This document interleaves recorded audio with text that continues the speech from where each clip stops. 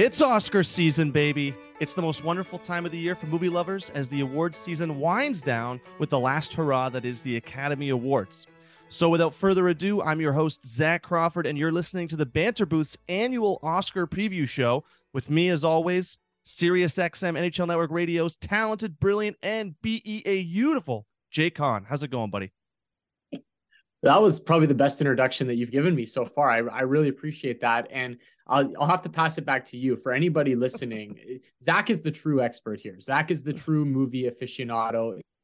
He's the guy that you need to be listening to. Yeah, don't listen to my takes, listen to his takes. I'm here for a good time. I love movies. I'm a big movie fan, as you know, Zach. I enjoy consuming all movies. I love the Oscars. It's like the Super Bowl to me. But like I said, for anybody listening, Zach is he's the guy that you want to listen to. I'm just some schlub that likes. Well, as my ego balloons up to enormous proportions, let's just stop while we're ahead here. So, man, it's been a hell of an awards season. I've been watching as much of it as possible. I caught the Golden Globes. I caught the SAGs. I watched the Critics' Choice. So I've been all over trying to keep track of as much as possible. And I feel like I've got a pretty good grasp at who the frontrunners are this year. But at the same time, this year's the first time where in a lot of the categories, at least the major ones, it does feel like it could go to anyone. There are multiple nominees in each category that it could go to. There's no clear favorites in the acting categories for once, which is to me something I actually really like, because it as opposed to some other years when it's really easy to guess who's going to win Best Actor or Best Actress. This year we've got actual races, some actual competition happening. We don't get that very often, so I'm really ecstatic about this year. Maybe I end up with a way worse total at the end of this year as opposed to like last year where I only got like 3 wrong. Yeah, and well, it's true. Like when I look at the acting awards this year, and it's so much more fun when you're watching the awards and you don't know who's going to win. It feels like when you get those big heavy favorites every year, it's kind of like, okay, I'm turning it on to watch the event, but we kind of know who the winners and losers are. The one that really jumps out to me, and I know we're going to dig deeper into it, is Best Supporting Actress. Like that one could go to anybody this year, and there's a few deserving candidates there. So I'm kind of excited to see where that one goes. And we've seen shifts in odds for a while now. Best Picture wise, we have seen a favorite really jump to the front in Everything Everywhere All at Once. But hey, maybe we get an upset by the end of the night.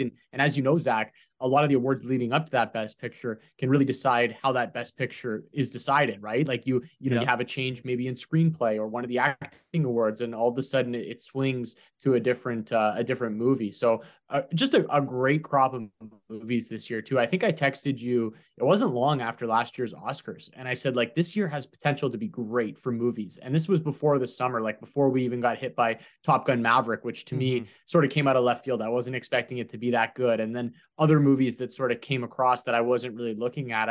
I thought overall it was a great year for movies. It really was. I echo almost your entire statement, especially the Top Gun Maverick surprise. I don't think anyone saw that coming in and having like a Mad Max Fury Road type awards campaign. And that is exactly what it is. I mean, Tom Cruise is being heralded as the man that saved cinema. And so Top Gun Maverick, by extension, is being the movie that's credited as saving cinema, saving the theatrical experience. And there's no way anyone saw this 36-year-old movie coming out of nowhere in 2023 and thinking 2022, and thinking that it was going to be as big of a hit as it was. And you know what? They proved everybody wrong. And I'm glad it also got some Oscar love for I think it was 6 nominations in total, including Best Picture. And you know what? The chances of it winning Best Picture, I mean, they may be slim, but it's not like really out there that it could happen either. So that's another thing I like about and the fact that it's 10 nominees this year, as opposed to what we always get like 8 or 9 in Best Picture. We actually get 10. And so ecstatic. And I watched 8 out of those 10 this year. I didn't catch Tar and Women Talking. Those are the only 2 I wasn't able to get. Well, and I think, 10 is a great number because ultimately we know one is going to win, but I think it just is the ability to recognize more movies, I think is great. Just to say, hey, like I was a Best Picture nominee. I didn't necessarily win the award, but to just be in that top 10, I think is nice for these movies. And I think we need to shed light on different types of movies, right? We see foreign films now more often finding their way into Best Picture. We see it with Everything Everywhere All at Once this year. We're just seeing different types of movies, and now we're seeing some action movies get in there as well with Top Gun, which I thought at the time, I remember being in theaters seeing that, and I was blown away, totally shocked. I thought it was going to be kind of silly, a sequel all these years later. And I remember thinking when I left the theater, like, that was probably the best action movie I've seen in a very long time. Like, could that actually be nominated for Best Picture? It's not your usual Oscar bait type movie, Best Picture type movie, but I mean, it's here. It's nominated. I don't think it wins Best Picture, but if it did, I'd be pretty happy. I thought it was one of those movies that just, in terms of a theater movie watching experience, that's as good as it gets. And at the end of the day, that's what we're here for, right? We're here to be entertained. We're here to sit in the theater and get blown away by, action sequences or great acting. And I thought Top Gun Maverick was right at the top of that list for me. Mm-hmm. Out of all the nominees, I would be happy to see pretty much any of them win in the Best Picture category. I do have a personal favorite. Obviously, it was my favorite film of the year. But like looking at any of them, I enjoyed almost all of these films. I only say almost because of the two that I hadn't seen, so I can't really say much about those. But every other film that's there, every film that was nominated this year feels very deserved. I don't think there's a film out of that bunch that I would take out and place with another film.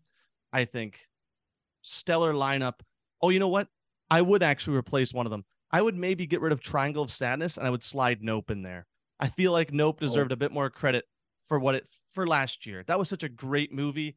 Maybe it's just personal opinion. Like, it's definitely subjective. It's definitely me just wanting to see more Jordan Peele love, because Nope was fucking badass, man. When was the last time I got to see a cool ass desert alien invasion movie? Like, that gave me like Spielberg vibes, but also was pretty fucking like creepy. Like, there were some good horror elements to it too. So I wonder if it got hurt from maybe coming out a little bit too early. I was curious if that was going to happen with Everything Everywhere All at Once. Like, it feels like it was so long ago when I watched that movie. I'm like, wait, was that last year or 2 years ago? And I'm glad that it's here. I'm glad that it's nominated. And it's a pretty heavy favorite to win Best Picture, and it's going to pick up. There's a few other awards that Everything Everywhere All at Once is just the lock for. So I'm glad it didn't get hurt by some of that recency bias when it comes to the Oscars, and it doesn't seem to be existing with Everything Everywhere all at Once. It was such a great movie that it's kind of breaking that mold. Mm-hmm. All right, so without further ado, let's just get right into it. I've got Best Original Screenplay up in front of me. I figure let's start with the screenplays. Start with those, and then we'll get into some of the lesser awards. Not lesser, but like the short films and the live actions. But we'll start with writing right now. So original screenplay, we've got The Banshees of Inisherin, written by Martin McDonagh. Everything Everywhere All at Once by the Daniels. The Fabelmans by Steven Spielberg and Tony Kushner. Tar by Todd Field. And Triangle of Sadness by Ruben Ostlund. I definitely have a pick here. I'm going Everything Everywhere All at Once. Jake? I think I'm going to go with The Banshees of Inisherin here, Zach. I think it's between those two. Like, to me, it's basically a pick 'em between those two at this point. I think you're probably going to end up being right with Everything Everywhere All at Once, and this is going to be the stepping stone probably to them winning Best Picture. But I'm going to go off the board here a little bit. It's not too far off the board, but I'm going to go with the underdog in this instance and go with The Banshees of Inisherin.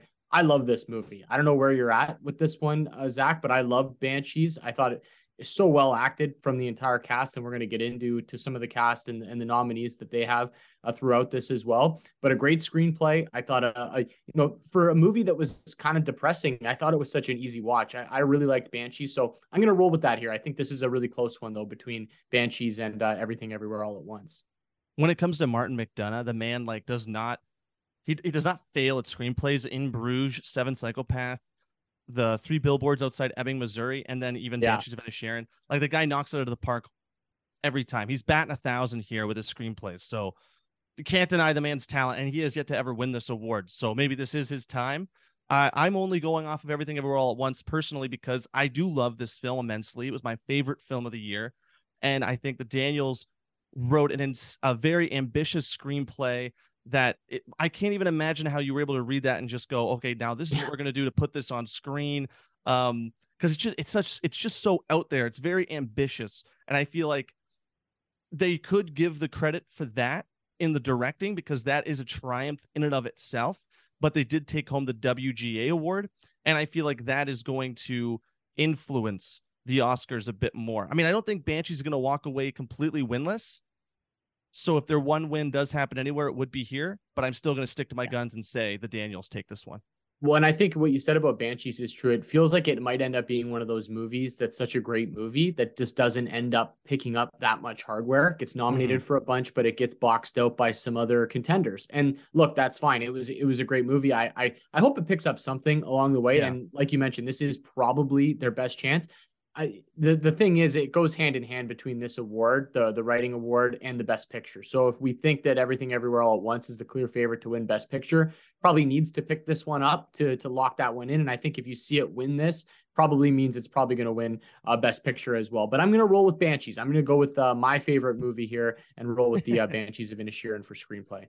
All right, so let's move along to adapted screenplay. We've got All Quiet on the Western Front, Glass Onion, A Knives Out Mystery, Living, Top Gun Maverick, and Women Talking.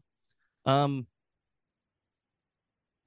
I'm going to go with favorite, I would honestly go with Glass Onion, but I don't think Rian Johnson wins this award. I think this is where Women Talking pick up the hardware. I think they're also the favorites in this category because they picked up the WGA.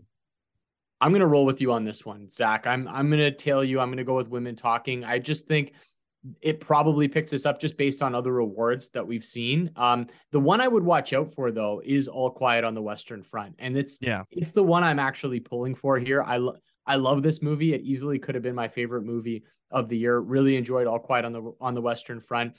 I think for a war movie, like it's sometimes it's really difficult to convey your message in a war movie, right? And when you look at it, like sometimes it just gets a little bit chaotic, but I thought there was some great themes throughout that movie that they displayed. And, seeing how the younger generation was sort of taken advantage of, right? And going to war thinking like they're going to be rewarded with all these great things. And then when you get there, you show up, you're like, man, this sucks. Like I'm in the trenches and, all my friends are dying. And it was, I just thought they did such a good job of conveying what war is and what it was probably like to be in that era. So I'm kind of sneaky pulling for All Quiet on the Western Front here, Zach, but I'm going to lock in Women Talking as the pick. But in my opinion, I think it should go to All Quiet on the Western Front. I absolutely adored All Quiet on the Western Front because I viewed it as this, and well, what it is, which is a horror film set during World War I. Like that is a fucking horror film. The movie is actually so frightening, down to like the tank sequence. That one is outstanding scene right there. Yeah, and everything about it. I just love that the and like I go back to the themes, right, and how brutal war is, and talk and seeing what these kids are going through and not really knowing what they're getting themselves into, and then they flash to the scenes where everybody's pulling the strings behind, right, the war generals and things like that. And I thought that was pretty cool as well, seeing like these guys don't actually care, and some of them are just stubborn and want to keep the war going for whatever reason, and also sort of shows you how pointless war is, or how senseless it is, I should say, right? It's just there's no need for it, and then you end up just getting young people killed in that movie. So yeah, it was a terrifying movie to watch, but I thought that they did such a great job of conveying their message that I feel like they at least have a shot to take home this screenplay. And even the ending of All Quiet on the Western Front, just to like leave it at this, I guess, the ending where you're so hoping that kid makes it out alive, and just seconds before the whistle gets blown, that the war is over, he's stabbed in the fucking heart. Like, take the breath out of me. I was speechless. I couldn't believe it. But it echoes the statement that you're saying. It's how pointless war is, and we love a good anti-war film.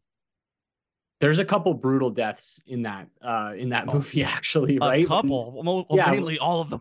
Yeah, well, yeah, all of them are brutal, but in terms of like you kind of fall for these characters and you start to like them, and then you the war is closing up, and then a couple of them died like late in the movie, and you're thinking like, man, you just couldn't make it to the very end there. But that was the point that they were really trying to convey with this. And yeah, I just thought they did a really good job, as dark as it was, and you kind of compare it to a horror movie, and at times it did feel that way. Yeah, I just thought they did a great job of conveying their message, and to me, it really all comes back to the writing in that movie. And you know what? On top of it, this is also a film, a remake, because it's based on the same book of another film that won Best Picture back in 1930. So that just shows you how prestigious this book must be if it can have two separate adaptions that are completely different, I guess, in terms of quality and what they present to the viewer, and still both be nominated on Best Picture and their respective Oscar categories. and the one having one Best Picture. Like, it's crazy. I don't know if All Quiet on the Western Front wins Best Picture, but we'll get more into that conversation when we get to that nomination, those nominees.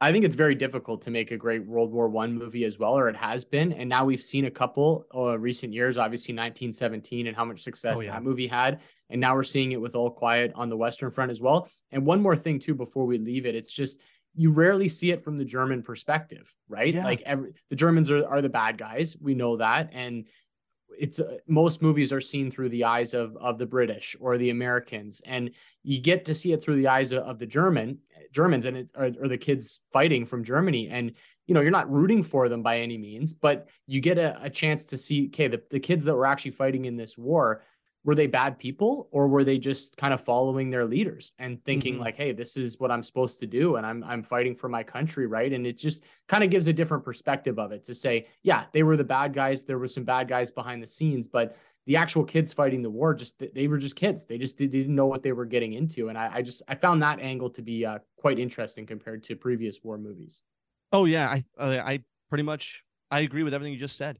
It is showing you that there are people on both sides. These are just regular people. They're not all insidious or evil. Maybe the generals or the higher ups are, but these people, the grunts, the pawns in their scheme, in their I don't know what word I'm looking for, but basically in their minds, they're just using these people to further their agendas, right? Yeah. They're just regular people. I agree. They did a great job at illustrating that. Yeah. Anyways, on to visual effects here, which I think it has a clear winner, but we'll list the nominees anyways.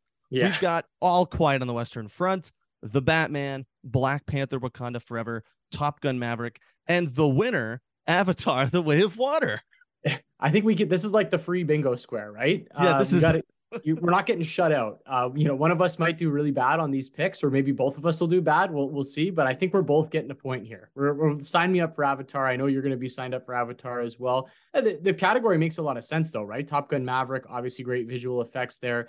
Black Panther makes a lot of sense. We just talked about All Quiet on the Western Front quite a bit. And I'm just glad to see the Batman nominated for something, right? I actually really liked this movie. Battinson, this is exactly the award you would think that it would get, maybe a sound award, something like that. So clearly Avatar is going to run away with this one. I don't think we need to break it down too much. Yeah, James Cameron didn't work his ass off for the last 13 years to be snubbed for best visual effects. I mean, the man put his actors in water in their mocap suits and made them do sign language, and he still was able to animate that.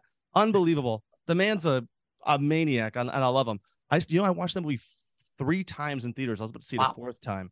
I loved Avatar: The Way of Water unapologetically. It was an amazing movie. And if anybody listening to this has not seen it yet, I highly recommend going to see it. It probably still is in theaters.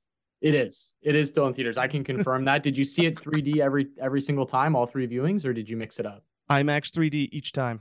Oh, I had to see it on the biggest screen possible. Dude, that movie is fucking breathtaking. Okay. And we didn't really get to talk about this, but Stephen Lang, bringing him back as the villain was my favorite thing. I loved it.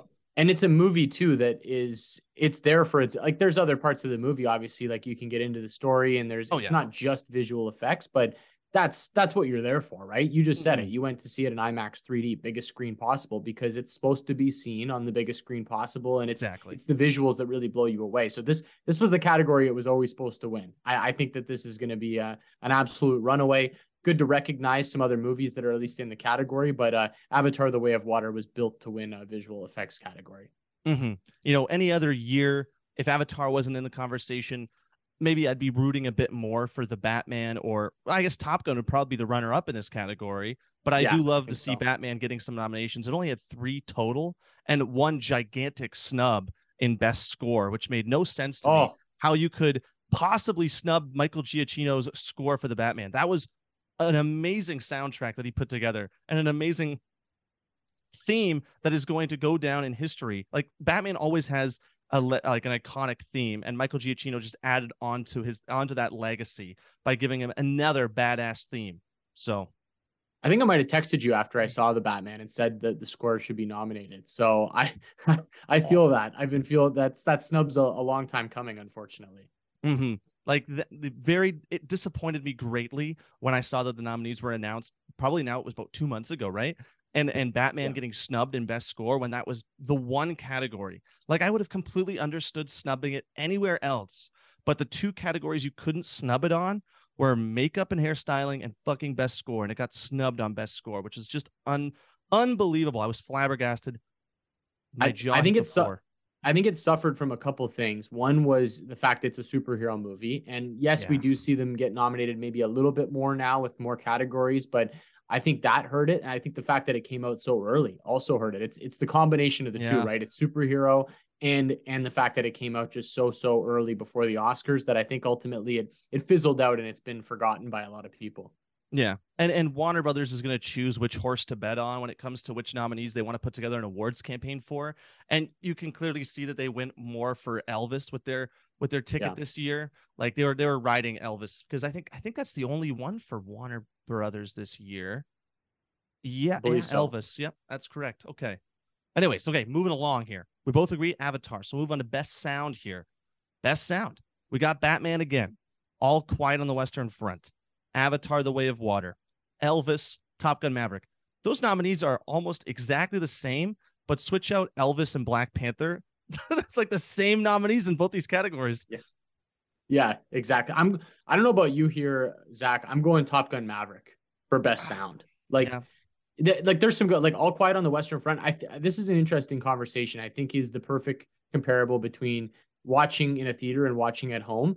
I saw All Quiet on the Western Front. I just watched it on Netflix on my couch, and watching it, I thought this would have been great in a theater, right? So if I saw All Quiet on the Western Front in the theater, would I feel differently about the sound? Would I have appreciated the sound a little bit more? Because there were scenes there where I thought, man, this could be a great like scene. Like, I don't have surround sound in my home. I know some people probably have like a great theater room if you've got enough money. I don't have that, but I thought, okay, this would have been a great movie to see in theater. Top Gun: Maverick I saw in theaters a couple times, and the sound just blew me away. It was so good. Like, I felt like I was in the jet a couple times. So yeah, I got to go with Top Gun: Maverick. Are you going somewhere else with this one, Zach?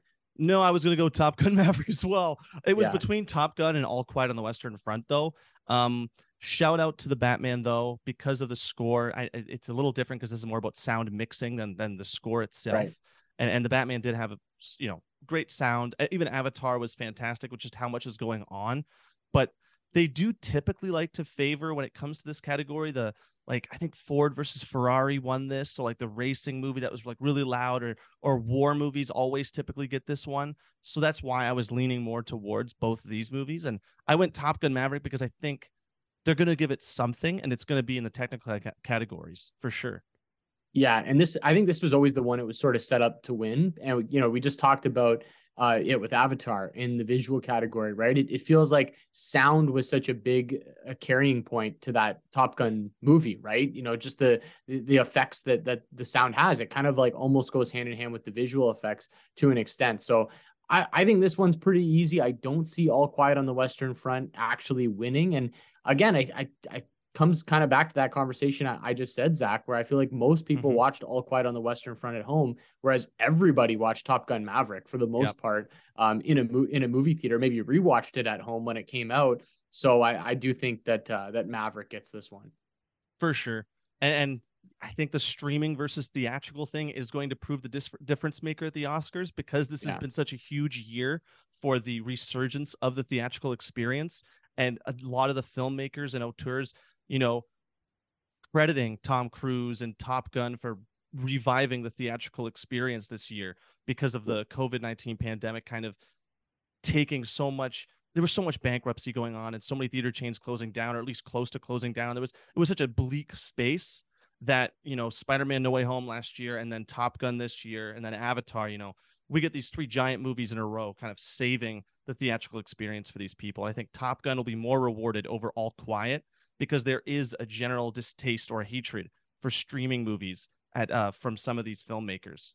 Good point. And you were right about Ford versus Ferrari winning. This was back, and now it's been a few years since they've combined the category. If you can remember, it used to be sound mixing and sound editing. We had the two sound categories, and going back to 2019, Ford versus Ferrari won one of them, and 1917 won the other. So it's kind of funny. The war movie did get, that one got mixing, and Ford versus Ferrari won the sound editing. And now for 2 years, this will be the third year now, that the awards have been combined, that it's just the sound award, which I think makes a lot more sense. And Sound of Metal won the first time it was combined, and then Dune picked it up last year. Obviously, Dune won every technical award last year. So I think it goes to Top Gun Maverick. I think I'd be pretty surprised to see it go anywhere else.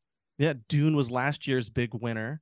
And then Sound of Metal, just wanted to like bring that up for a quick second. That was definitely the most deserving best sound award. You know, I feel like some people in that category might have just been like, oh, I'm going to write Sound of Metal as the winner because it has the word sound in the title. But the way that they utilize sound in that movie is actually genius. Oh, it was unbelievable. Yeah, it was like the one thing watching that movie, I thought, like, if this doesn't win one of the sound categories, and ultimately there was only one once that Oscars rolled around, then it's just going to be a crying shame. They did such a good job in that movie with it. Mm-hmm. So, okay, here we go. On to getting into some of the short film categories. We're on live action short film now. The nominees are Night Ride, The Red Suitcase, La Pupille, I Value, and An Irish Goodbye. Apologies to those two nominees that I clearly don't know how to pronounce. But I was going to go to an independent cinema that was actually screening all the short films this year, but I did not have the time to go out. I didn't make the plans. I wasn't able to go through with it. So I didn't get to check out the short films this year. So I am just going off of what I've heard, and I see Alfonso Cuarón's name in the nominations, but what I've heard is An Irish Goodbye is the front runner here. So I'm going to go with An Irish Goodbye. Yeah, this is a tricky one for me as well. Alfonso Cuarón, that's kind of leaning me towards An Irish Goodbye now as well. It's interesting because when we're doing Oscar pools and you're making these picks, there's a lot of groupthink with the acting awards and the sound awards and the technical awards and then Best Picture. Oftentimes a pool comes down to these awards because these ones are the most difficult to pick, right? There isn't really a clear favorite. And your pool might come down to you maybe taking a shot, like taking an underdog down the board a little bit. So I think it is a chance to maybe go somewhere else. Looking at the odds, the Red Suitcase is in the mix. Le Poupée, I don't know if I said that right as well, is also in the mix, but I'm ultimately going to roll with you on this one, Zach, an Irish Goodbye. But I do feel like this is a chance to maybe go somewhere else and see if you can sneak a point on everyone you're playing your Oscars pool against. Oh yeah. And I'm sure I might switch it up if I get a bigger sense of who I think is going to win right before the show happens. Like I'm fully expecting that to happen, going into it seconds before it starts and just thinking, I got to make a few last minute changes, or you get some new information. Like someone tells you, oh no, this one's really good. You should probably bet on this one. Maybe my opinion changes, but for right now, from a person that did not watch any of these nominees, I'm going to go with An Irish Goodbye. Yeah, I'm rolling with you on that one. I don't really have, again, didn't see these, but I think I roll with the favorite here, play it safe, but we could see maybe a shift in the odds. And if you're feeling risky, this is kind of your dart throw category, right? And you could just go and watch them, maybe pick your favorite, go about it that way. But this one's always a tricky category to nail down. That's one thing I always like about this category is in some cases it is almost like a freebie because maybe you might make a random guess and it turns out to be correct because you just go with the one nominee that sounds like, oh, that sounds interesting. And so you just bet on that in your Oscar pool and then it turns out to win, or you look into them and you're like, oh, well, this one looks interesting. So I like these categories for the fact that even if you haven't watched them, it might be easy to tell who's going to win, or it just introduces you to something that you should check out later on. Which sometimes I do. Most of the time I don't, but sometimes. Anyways, over to animated short film. We've got probably the best titles in any of the nominees I've seen. We've got The Flying Sailor, Ice Merchants, The Boy, the Mole, the Fox, and the Horse, My Year of Dicks, and Ostrich Told Me the World is Fake, and I Think I Believe It. Just the titles alone. Can we award every fucking nominee in this category the award? They pulled it off. Like those titles are amazing, especially the last two, My Year of Dicks and An Ostrich Told Me the World is Fake, and I Think I Believe It. There needs to be like a two-way tie between those two. The fact that I laughed at My Year of Dicks just shows that I'm still sort of 12 years old, even though I'm like 20 years older than that. So yeah, that still makes me laugh. And when I saw it on the board, I'm like, that's just ridiculous. But there's some interesting ones here. I'm actually very intrigued about Ice Merchants. It's the second favorite on the board. Actually, My Year of Dicks is very much in the mix on this one. The favorite for this category is The Boy, the Mole, the Fox, and the Horse. And that's where I'm ultimately going to go with it here, Zach. I'm going to take the chalk on this one, but it does feel like, again, one of these awards where if you want to take an underdog, this is probably your spot to do it and see if you can one up your the people you're playing in your Oscar pool. So you said, you're kind of still 12 years old because you heard the word dicks and you laughed. I Yes. heard the word dicks, and I'm going to put that down as my choice. Oh, I'm going yes. my year of dicks for I short love film it. animated because how funny it sounds. And I know the synopsis for this is about this woman retelling how she lost her virginity or how she went about trying to lose her virginity.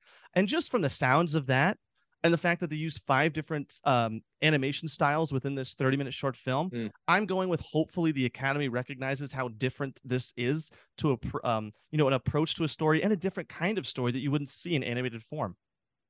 I like that. I like your reasoning on that one. Actually, not only do you have the title, like you're going with your favorite title, but you think you gave a really good sales pitch there on why you did it with the different types of animations as well. So hard to argue what you said. And I do think Ice Merchants is live here. I was very torn. I almost wanted to pick Ice Merchants, but I'm going to go with the chalk here and the boy, the mole, the fox, and the horse.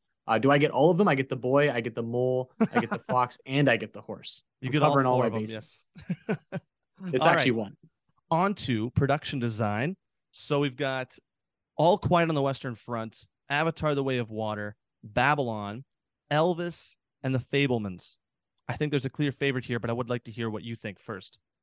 Yeah, I do think the clear favorite is going to be Babylon for Yeah. this one. And I do think there's some live dogs here, though. Like, I think Elvis, looking at the production design of that movie, to be completely honest, it wasn't my favorite movie. I didn't dislike the movie, but I also thought it was kind of, slightly above average, in my opinion. I thought it was held together by a great performance from Yep. Austin Butler, and he's certainly deserving of his nomination and could even win that award. We're going to get into that one.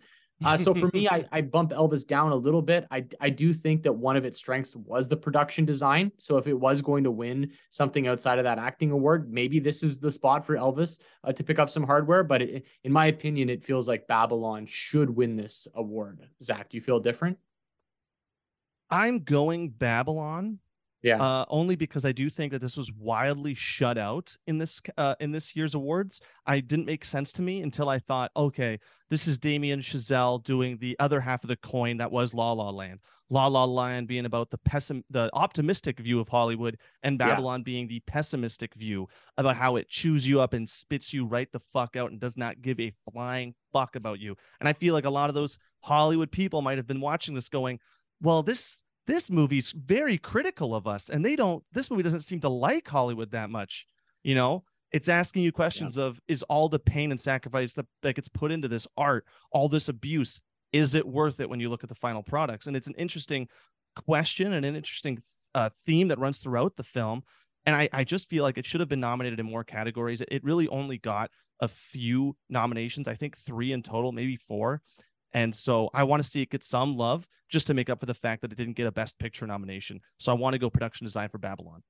Yeah, you bring up a good point there too about the theme of the movie being, I don't want to use the word anti-Hollywood, but it certainly shines a light on some of the negative aspects to it, I guess we could say. And I don't know if Mm-hmm. the Hollywood Foreign Press and some of the just Hollywood in general really likes that. So yeah, that makes a lot of sense that it maybe got shut out and didn't get the critical response that I think some maybe expected it to. Like when you saw that cast, Zach, you were probably like, oh man, this could be a banger. Like this could be Oh a yeah. huge movie, right? Brad Pitt, Margot Robbie, you go down the list, it was kind of stacked. And I remember seeing it. I'm like, oh, this could be one of the movies of the year, right? And I watched it. I thought it was good. It didn't necessarily blow me away in terms of best movie of the year, but I thought it was maybe deserving of a few more nominations. So you bring up an interesting point there about maybe the theme of the movie possibly hurting it with who's voting here. Mm-hmm. Like I just feel like maybe the old heads, and you look at some of the anonymous Oscar voters, the Academy members that actually come out and publicly tell you what they voted for, but don't tell you what their name is, so that you can look at their absolute dog shit opinions and just think, how on earth are you a part of the Academy? And then you just You should realize, get a vote. You should have a vote in this, Zach. That's going to be my campaign for the years to get you a vote in the Oscars. You deserve one. first step is to end up on the critics circles, then Yes. maybe, I make a film and then I end up on, I join a union, SAG, or I join a DGA or WGA. So I'm more involved in these choices. That would be great. But that's like so far down the line. That's like my 10-year plan. It sounds But like a slow process. I no, was just going to send an angry slow email. process. I was going to send an angry email in all capital letters, but I like Please.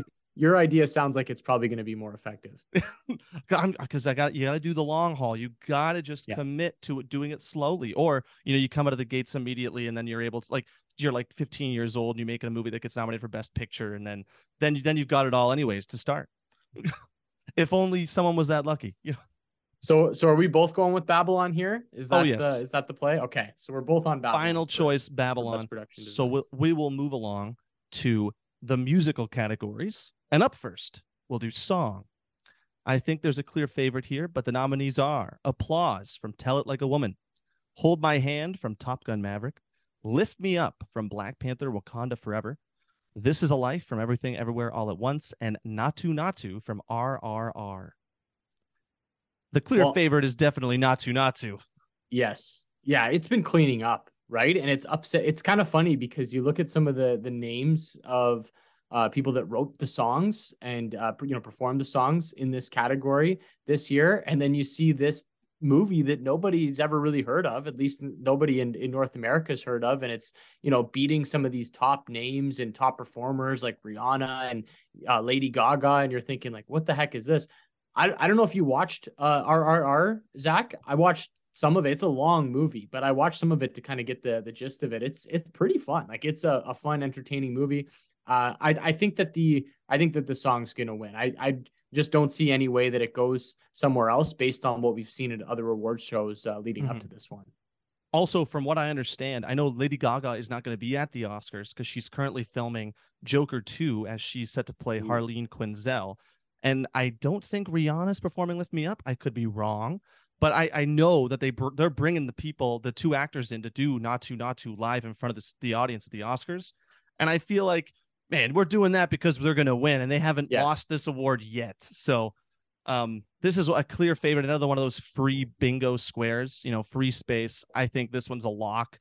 I would say my second favorite, my runner-up would be This Is a Life. I personally loved that song, but also when you look at the other songs in this category, I think, except for Naatu Naatu, because I've watched the scene from that in the movie, all the other ones are just credit songs. They're songs that play during the credits. Yeah. Whereas Naatu Naatu is actually utilized in the film. Yes. I think that matters too, right? Being utilized. It definitely should.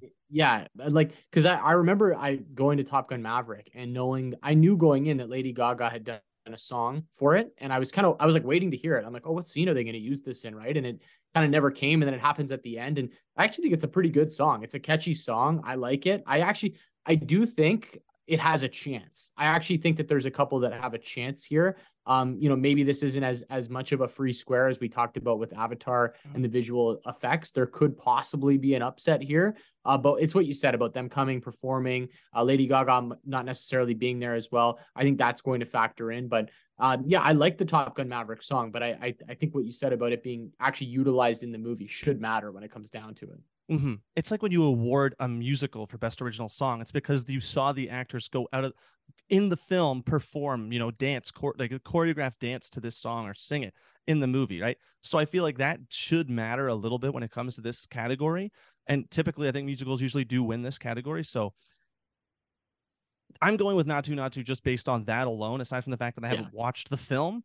And my second choice would be This Is a Life. Honestly, I didn't really care. And I'm gonna keep my opinion short on this, but I didn't really care for the Black Panther one. I felt nothing. Yeah, it didn't do it for me either. And RRR is actually a really interesting watch. Like I said, I didn't get to watch all of it because it is a very long watch. Kind of chop it up into pieces and catch a little bit here and there. It's a very chaotic but fun movie. Like, it's just a really fun watch, and there's a lot going on. So interesting. I think the song was good, and I do feel like it ends up taking home the hardware here. All right, so that song RRR, we both agree that that's the one that's going to win. I think we've been pretty similar the last few ones. Okay, we've only been different on like 2 of the awards so far. So you know what? Despite the next one, I'm going to go different from you, unless you choose mine again, in which case I won't go different from you. So original score now. We've got All Quiet on the Western Front, Babylon, The Banshees of Inisherin, Everything Everywhere All at Once, and The Fabelmans. This was not that tough for me. Two of my favorite scores of the year are in this category. They would be All Quiet on the Western Front and Babylon, but Babylon's got to win. I mean, I can't go anywhere without listening to Voodoo Mama. That fucking song is everywhere. They were even using it in some Academy Award ads. Like, if you're going out of your way to use that score in your ads to promote the Oscars happening this Sunday, that to me says that you think that that score is going to win that category. This is interesting because I agree with you on Babylon. I think it should be the favorite. It's probably going to be my pick as well.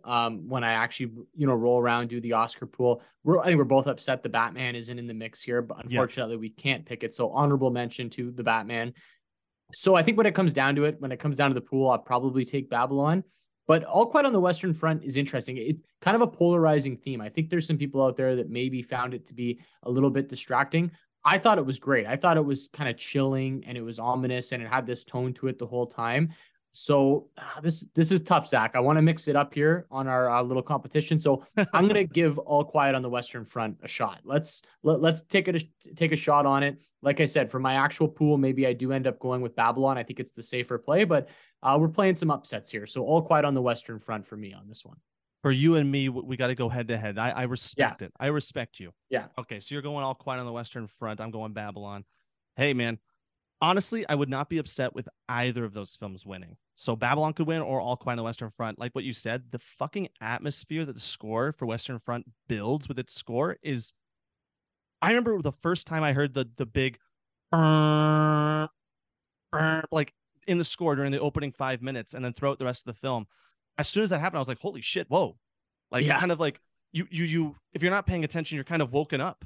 And if you are paying attention, you're more zoned in, you're more locked into the film. I loved that arresting quality to the score. And so that was one of the reasons why it was one of my favorites of the year. I think it's another one too that, and I said this going back to a previous category with All Quiet on the Western Front, where not being a theater movie, I think hurts it, right? Like if we heard that score in a theater with great sound, I think it would have affected my opinion of it even more, right? So I think that might hurt it a little bit in this one. Babylon probably ends up taking the award, but I want to give a shout to All Quiet on the Western Front. And I think it's close. I think we're splitting hairs between the two here. So I feel like this one could go either way. You're very right. If I had seen All Quiet on the Western Front in a theater, and I think the only opportunity we even had to do that was 1 week. I think Netflix gave it 1 week in a theater. Same thing it did with Glass Onion. And man, so many of these Netflix movies deserve more than 1 week because I would have, if I'd actually been free, I would have gone to see All Quiet on the Western Front in a theater because if I had gotten to hear that music there, that would have definitely elevated my experience. In my opinion, that the music's actually one of my, if not my favorite aspect of that film, among other things, but the music really does elevate it to a whole nother level. If they brought it back out in theaters, even having seen it already, I would go back to see it just to get a grasp of the sound again. The score, the sound mixing, everything. And it is just a good movie in general as well. Mm-hmm. So hopefully I get that opportunity. I would love to see it back out in theaters at some point. Mm-hmm.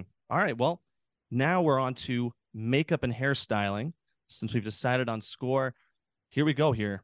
We've got All Quiet on the Western Front, The Batman, Black Panther Wakanda Forever, Elvis, and The Whale.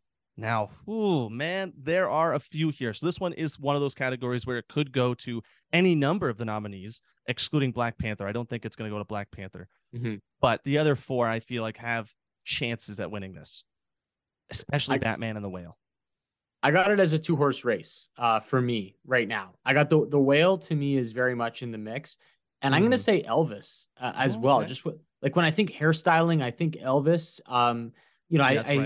There's a lot to do with that one. So the Whale for obvious reasons, the prosthetics and everything like that. I think that's really difficult to pull off, and I felt like they did a good job. So I'm gonna actually go with Elvis here on this one, Zach. I'm gonna throw one to Elvis. It just, to me, it makes sense. Makeup, hairstyling, Elvis. I'm just kind of connecting dots in that way. But there's a few very deserving candidates in this award this year.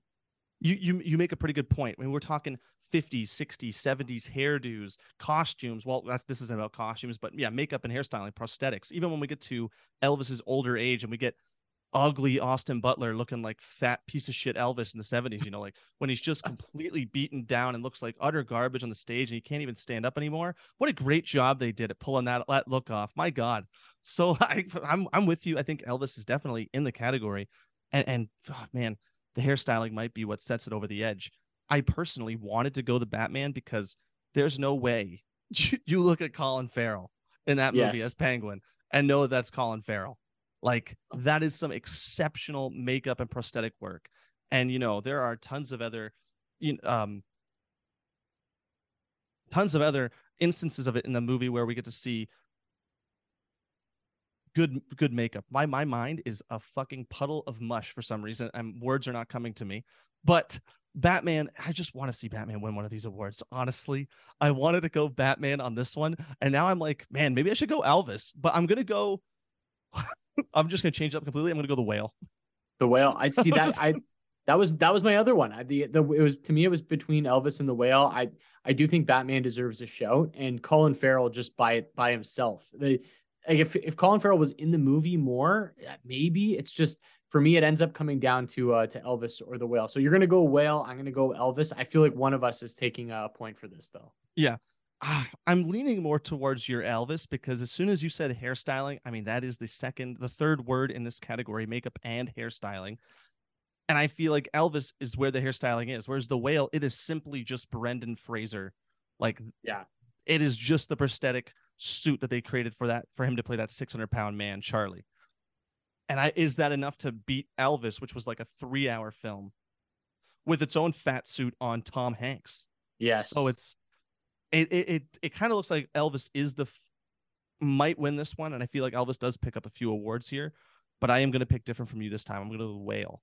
So we've got a couple contentious awards here. And I feel like things could even change between now and Sunday when the show rolls around. So yeah, it's nice. We got some actual close awards this year, and I think it's going to make Oscar pools really difficult. And you're going to see a lot of swings throughout the course of the night. It should be really fun.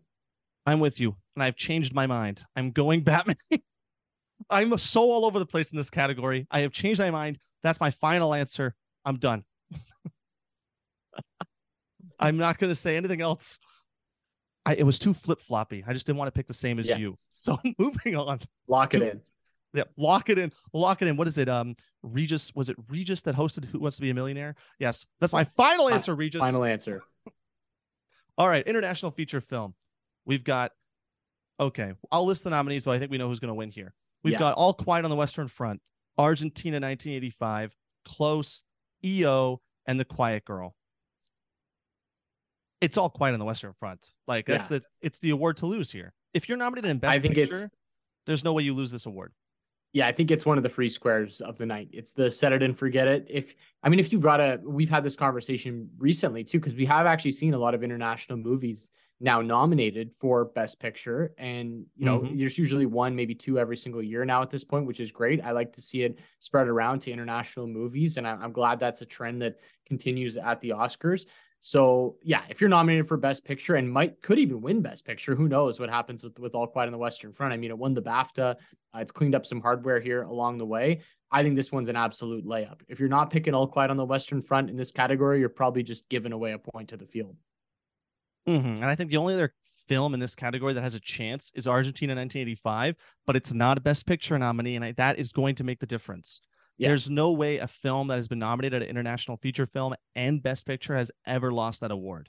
So, like, look at Another Round from a few years ago. The Mads Mikkelsen Danish film was nominated at International Feature Film, but was also nominated for Best Director. So you just knew, well, if it's nominated in this other prestige category, it has to win that award, and it does. Or Parasite, when it was nominated for International Feature Film, among countless other nominations that night, which they won most of them.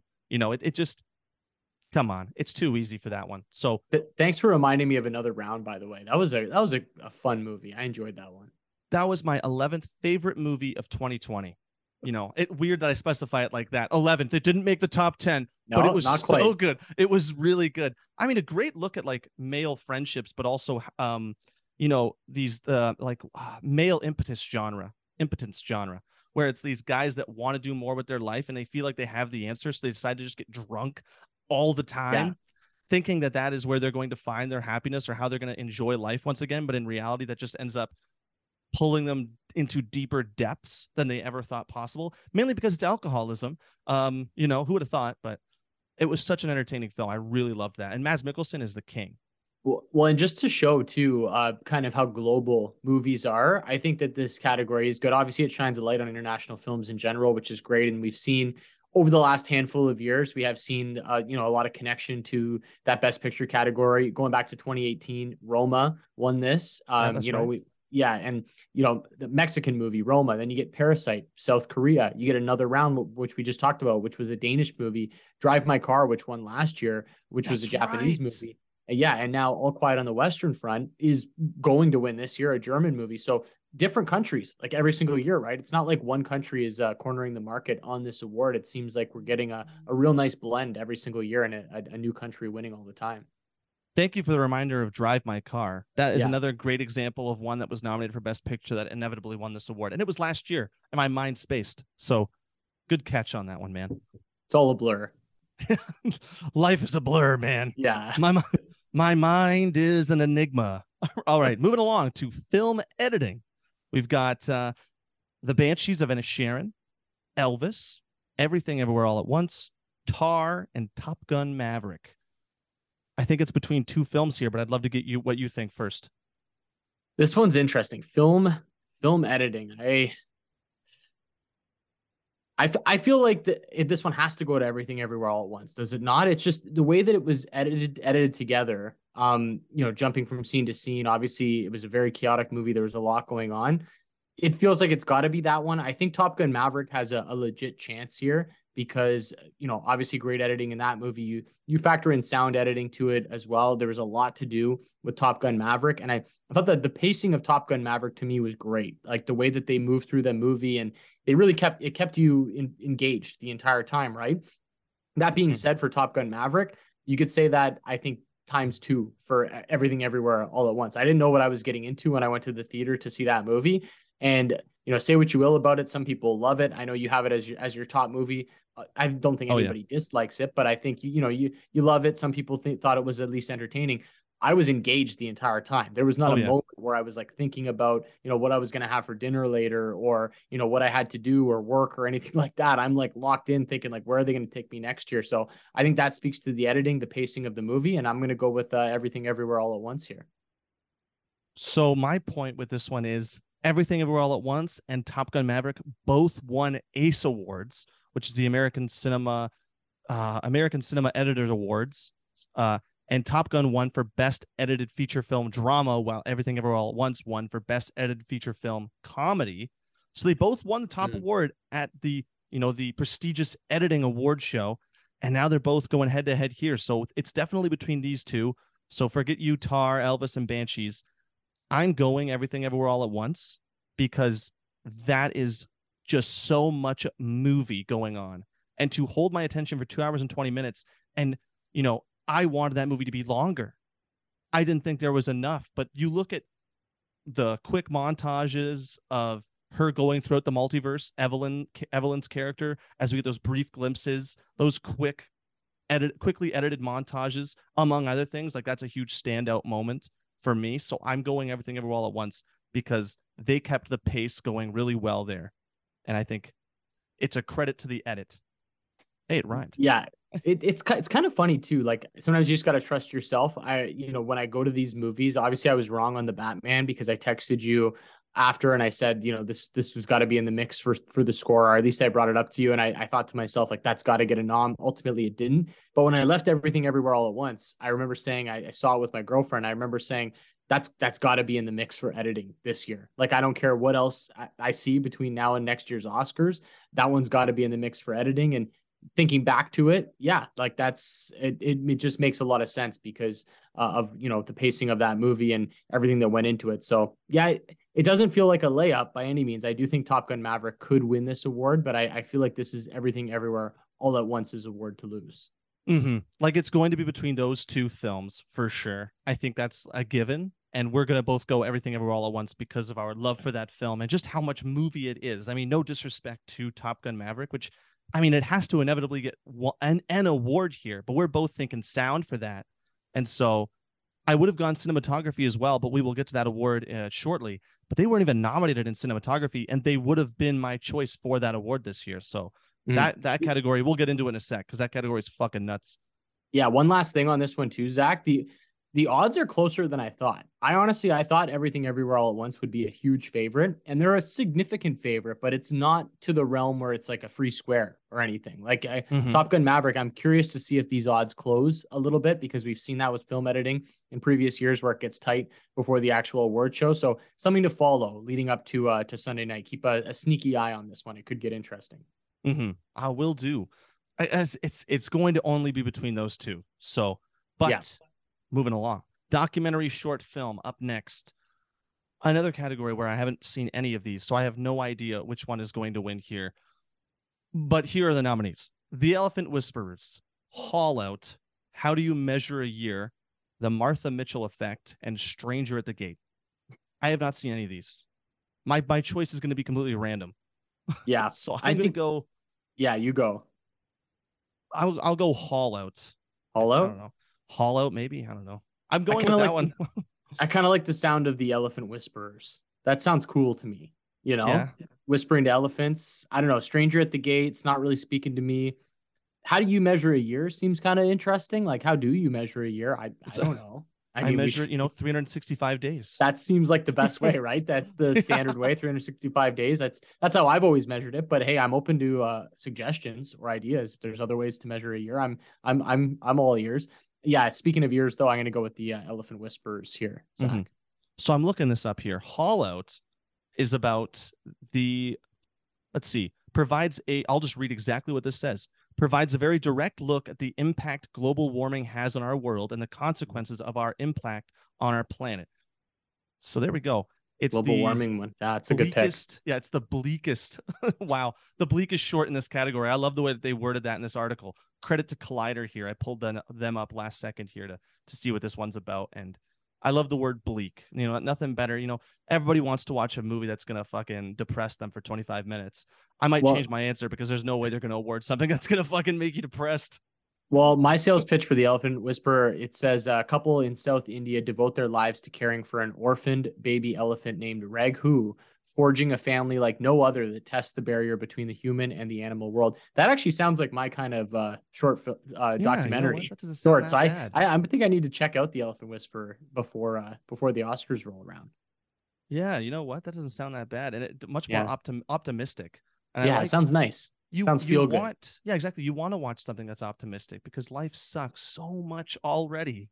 Yes. So that's why we watch movies. Exactly, just to escape the endless suffering. Okay, so I won't change my opinion. I'll still keep Haul Out because I just randomly blurted it out. So I'll stick to my guns on that one here, even if it's wrong. But I hope Elephant Whisperers wins for you, buddy. Yes.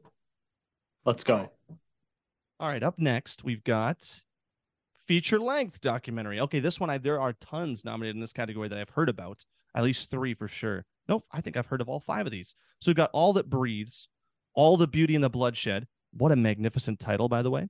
Fire of Love, A House Made of Splinters, another great title, and Navalny. God, I hope I pronounced that right. Or Navalny. Oof. Do you have a spot where you're going here on this one? I was hoping you would go first. I'm gonna go with Navalny on this one. I've heard more about this one. I feel like it's the favorite. I haven't looked recently, but I think it's the favorite to win this award. So I'm just gonna roll with that one. But do you have somewhere else that you're leading here? Are we gonna go head to head on this one as well? I like movies with like really good titles, and I've also heard a lot of good things about this particular documentary, All the Beauty and the Bloodshed. Okay. Just an absolutely magnificent title. And yes, I'm picking it just based on that superficial reason. I mean, I'm also the same guy that chose My Year of Dicks. So this is not surprising. So yes, I'm going to go All the Beauty and the Bloodshed just on the magnificent title in and of itself. But I have heard lots of good things about this. Anyone I've talked to that has seen this has said nothing but good things. So going to go with that one. Interesting. I like that. When in doubt, you go with your favorite title. I feel like it's a foolproof plan. So we'll see. I feel like our contest is going to come down to some of these where we're just picking our favorite titles. Yeah. Oh my God. I think that's exactly what it is, considering dicks and now bloodshed. So I'm a sick person. All right. So Navalny for you. Sorry. Naval Knee for you, and Yes. All the Beauty and the Bloodshed for me. Got it. All right, moving on to what's up next on the list. Costume design. Oh my God, yes. We know who's going to win this one, but let's go forward anyways. We got Babylon, Black Panther Wakanda Forever, which won when back in 2019 when Black Panther, the first movie, won this category with the same costume designer, Ruth Carter. So I don't know, might mean something here. Who knows? Other nominees, Elvis, Everything Everywhere All at Once, and Mrs. Harris Goes to Paris. Love a title that rhymes. That one is kind of speaking to me a little bit, but I feel like it's a big underdog in this category. I don't know if Miss Harris Goes to Paris has much of a chance, but it just sounds like a movie that would have some good costume design in it. Does it not? So maybe that's why, speaking of movie titles, that it gets the nominee. I don't know. I feel like you have a strong pick or a strong lean on this one. I think it's close. I think it's actually between a few movies here. Mm-hmm. I'm going to do the same thing I did in makeup and hairstyling and go with Elvis. I feel like if I like Elvis in that one, I'm going to stick with Elvis on the costume design. I think at times they do go hand in hand. So that's where I'm going. But you referenced Black Panther and the history there. I think it could very much. I mean, it won this in 2018. So, why not roll it back again? I think that's somewhere you could certainly go. And I think Everything Everywhere All at Once is also live in this category. So are you going to go with Black Panther to make it 2 for 2 in costume design? So I have an opinion on this. I don't think Black Panther wins this award, even though it won back in the for the first movie, right? But here's my opinion. When a movie spawns Halloween costumes, I don't think that's any criteria the Oscars should take into account, but I feel like just an unwritten rule that if a movie makes you want to dress up as their characters for Halloween, that's usually a good indication that movie had really good costumes. And this year, for this past Halloween, I was Raccacoonie and Waymond Wang from Everything Everywhere All at Once, because those costumes, very easy. I did the same thing for Once Upon a Time in Hollywood. I dressed up as Brad Pitt that year from that movie, Cliff Booth, and it won costume design. So, so I'm thinking Everything Everywhere All at Once. You take a look at the costumes there. Evelyn Wang has the red vest. You can think of it very clearly, what she wears, even at the end, the red turtleneck sweater that she wears to the Chinese New Year party. You get Raccacoonie with the blue apron and the chef shirt with the blue neckerchief and the blue hat with the raccoon on his head. Like, I did the whole thing for Halloween, man. Like, it's a great costume. And then you've got the dad, played by the legendary James Hong, who builds an exoskeleton out of a printer by the end of the film. Just batshit insane stuff, right? There's just so many costumes and Everything Everywhere All at Once that I want to go Everything Everywhere All at Once, but I just know all the old heads go Elvis here. So that's the end of my rant. Yeah, no, I think, you made such a great sales pitch for Everything Everywhere All at Once that I feel like you almost should go with it. It's third on the odds board. I'm looking at it right now. It's third on the odds board. It's not far back. Like, it has a chance to actually win this. Maybe it's one that you'd actually make a bet on, right? Like, with the value that you're getting, if you think it has a chance to win, maybe Everything Everywhere All at Once just cleans up at this Oscars and picks up a bunch of hardware on its way to a possible Best Picture win as well. Ultimately, I'm going to go with Elvis here. Catherine Martin is the nominee here. And she was actually nominated back in 2008 for Australia as well. So it's not her first time being nominated in this category. Maybe a chance for her to pick up a win with Elvis. So I'm going to go with Elvis, but I think this one could go to Black Panther. I think it could also go to Everything Everywhere All at Once as well. So you say that Catherine Martin got a nomination in 2008 for the movie Australia. So not her first nomination in this category. Also, another collaboration with Baz Luhrmann, the director of Elvis and Australia. So there's a connection there. A very loyal collaboration. I'm still going to go Everything Everywhere All at Once just because I want to go with my heart. And if I dressed up as these characters for Halloween, that to me means that they created some legendary costumes. So just on that weird reasoning alone, I'm going Everything Everywhere All at Once, which is the costume designer's name is Shirley. Oh God, I'm so sorry, Shirley. Shirley Kurata. Yes. You got it. Yeah, I hope that's pronounced correctly. I believe her first nomination in this. I think I could be wrong on that. So I believe her first nomination. So yeah, maybe go 1 for 1 And like I said, like I think Everything Everywhere All at Once is going to pick up some hardware before the Best Picture category. This could be a spot for it, maybe a little bit of a surprise. Mm-hmm. All right, so moving on from costumes over to cinematography now.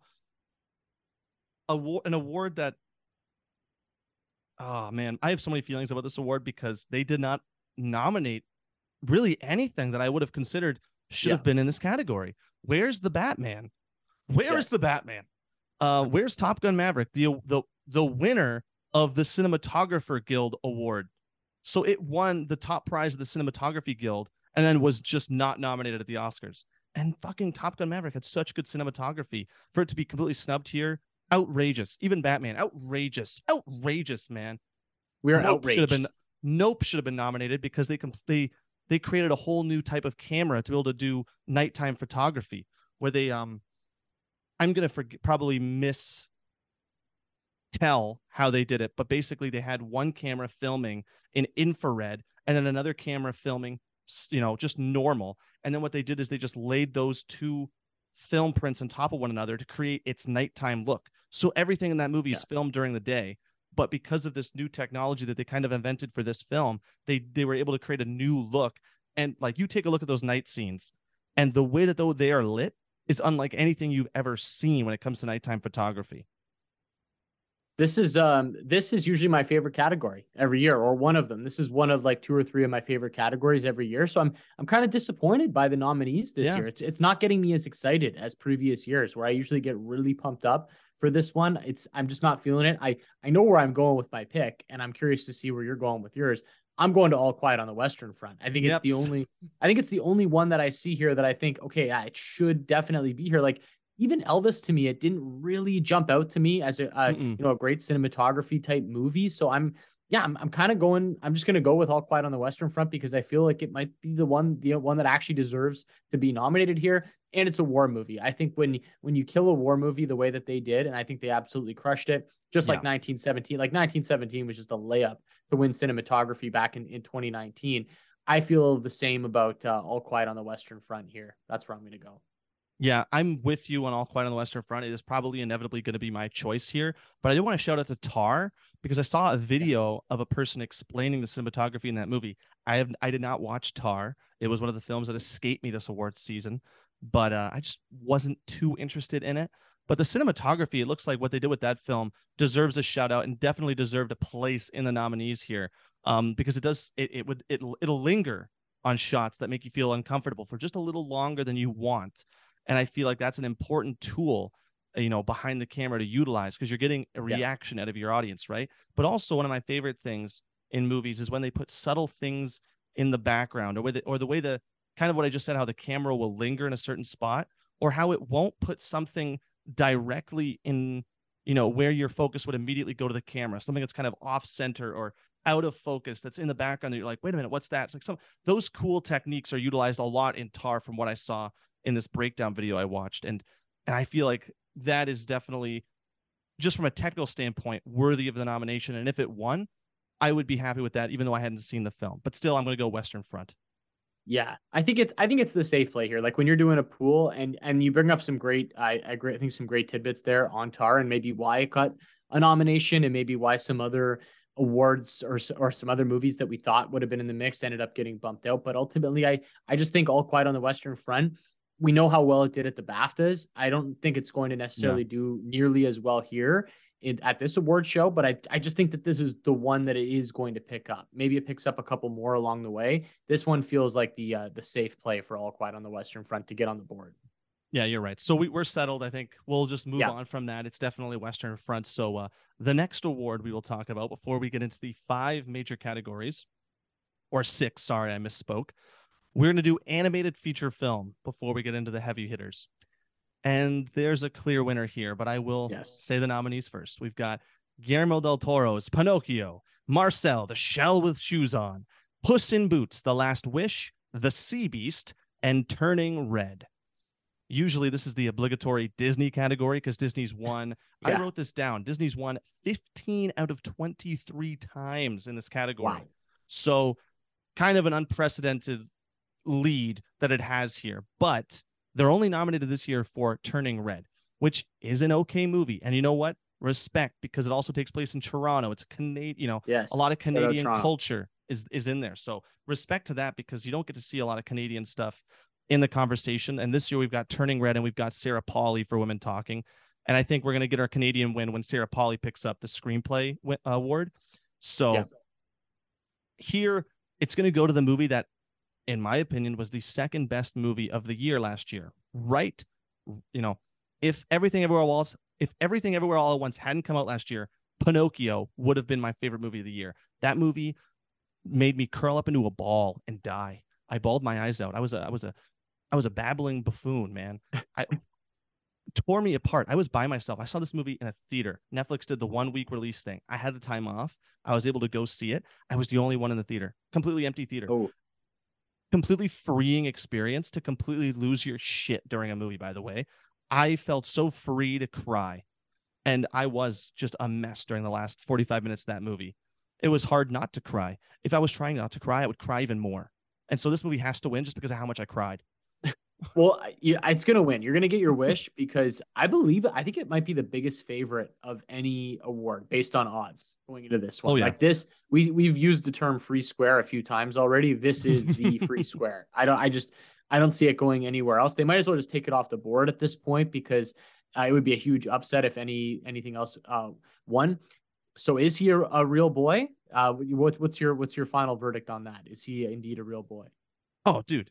I think what was the most important part about this movie was that it was less about him trying to be a real boy, because in his mind, he was just a boy and it didn't matter. And it was less about him trying to change for the world and more about how the world should change to accept him. And I feel like that's such a different approach to a Pinocchio movie that just, it opened up my heart so much more, because it was a different way of telling that story, as opposed to all the Disney adaptations that were all about how he should conform to society's standards and how he should be like everybody else.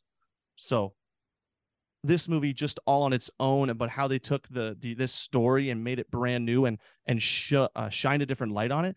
And Guillermo del Toro, the craftsmanship on display at tackling his first stop motion feature film. Beautiful work. Beautiful work. I think the combination of it being an older story, right? A story that everybody's familiar with. Everybody, knows Pinocchio and grew up watching the movie or sort of knows about it. And then you throw Guillermo del Toro in there as well. And obviously a different spin on it. The creativity on display here to sort of mix it up and obviously take a bit of a different angle from an old story that we already knew. Yeah, I think that alone deserves the win, or at least deserves the nomination.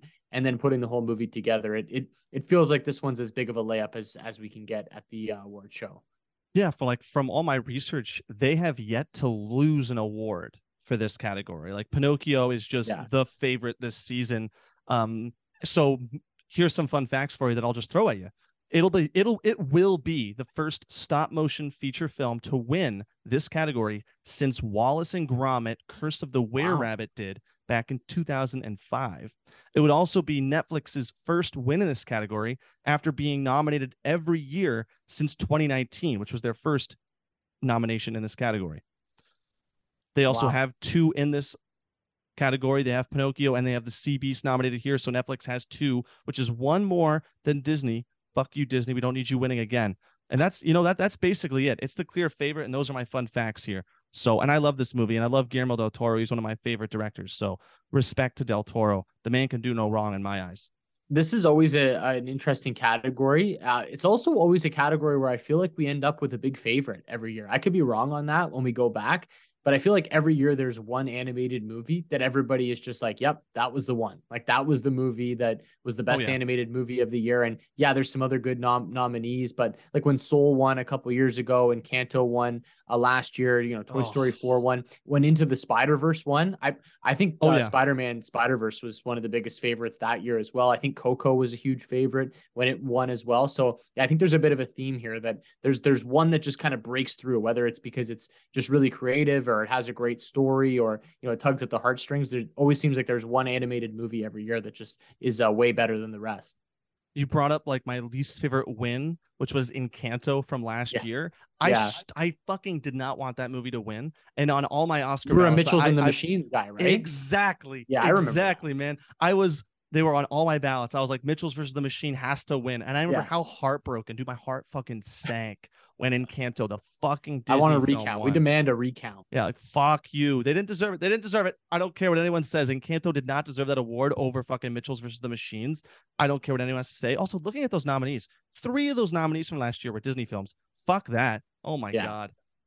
Well, Pinocchio's winning this one. Yeah. Guillermo's getting one, and I think we're, again, we talk about not getting shut out in the Oscar pool. You can't get shut out. This, like, it's impossible. There's a couple of free squares here, and this is one of them. So just do yourself a favor, write this one down, and take your free point.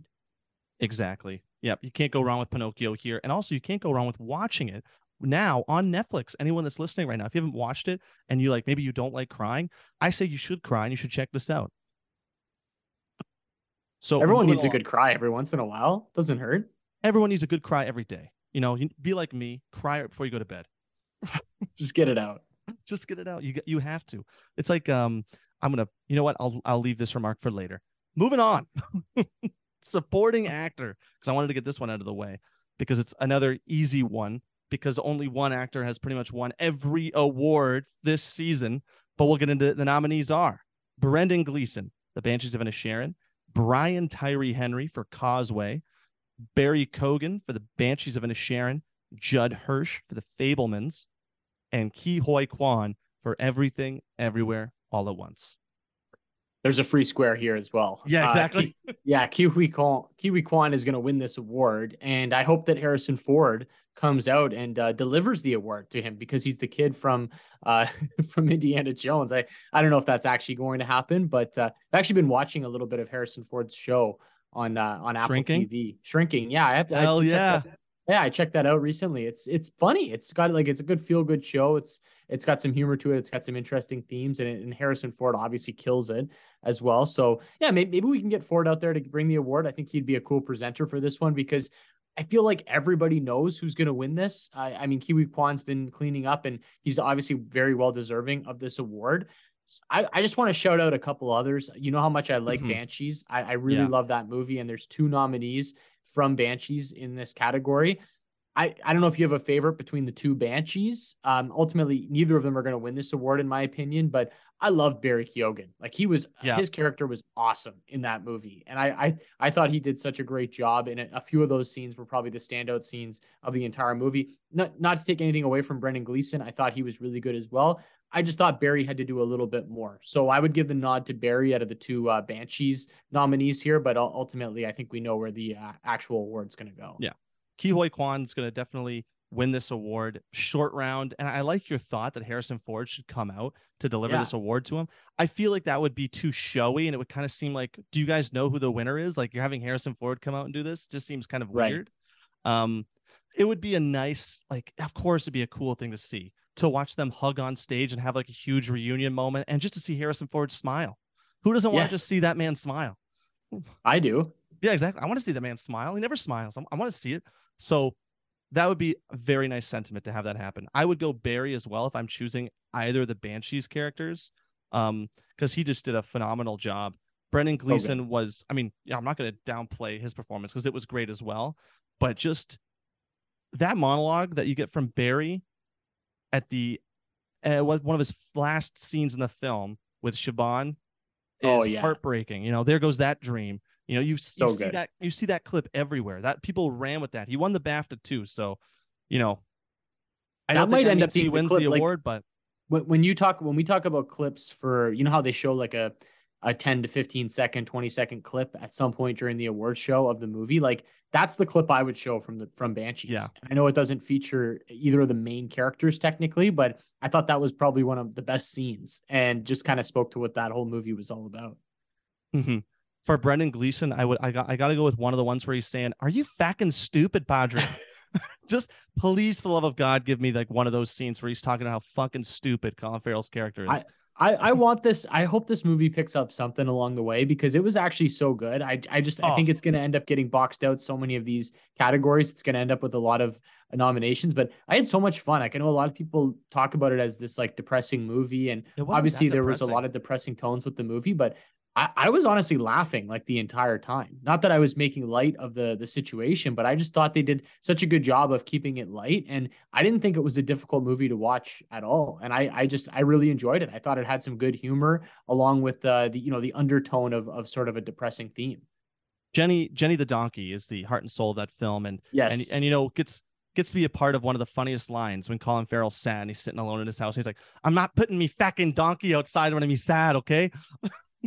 Just I need to see great this one. line I need to delivery, see that man. again. I need to watch that again. It's so good. It was like the third time I watched that movie, I started to realize the greatness behind it. Like it's one of those movies where the more you watch it, the more you appreciate it. Like it's Yeah. great on first watch, and then it's even better with each subsequent watch. So, Banshees deserves so much more love than I think it's going to get this weekend because I just don't think it's going to win anything. And I think that's a real shame. Yeah. Yeah. It's tough. I feel like this happens sometimes where you get a movie that is recognized a lot in terms of nominations and is there. It has its representatives, but there's just one movie in every category that kind of boxes it out. So it's unfortunate. We're probably not going to get to see it on stage very much, if at all. But yeah, we're still here to give it props.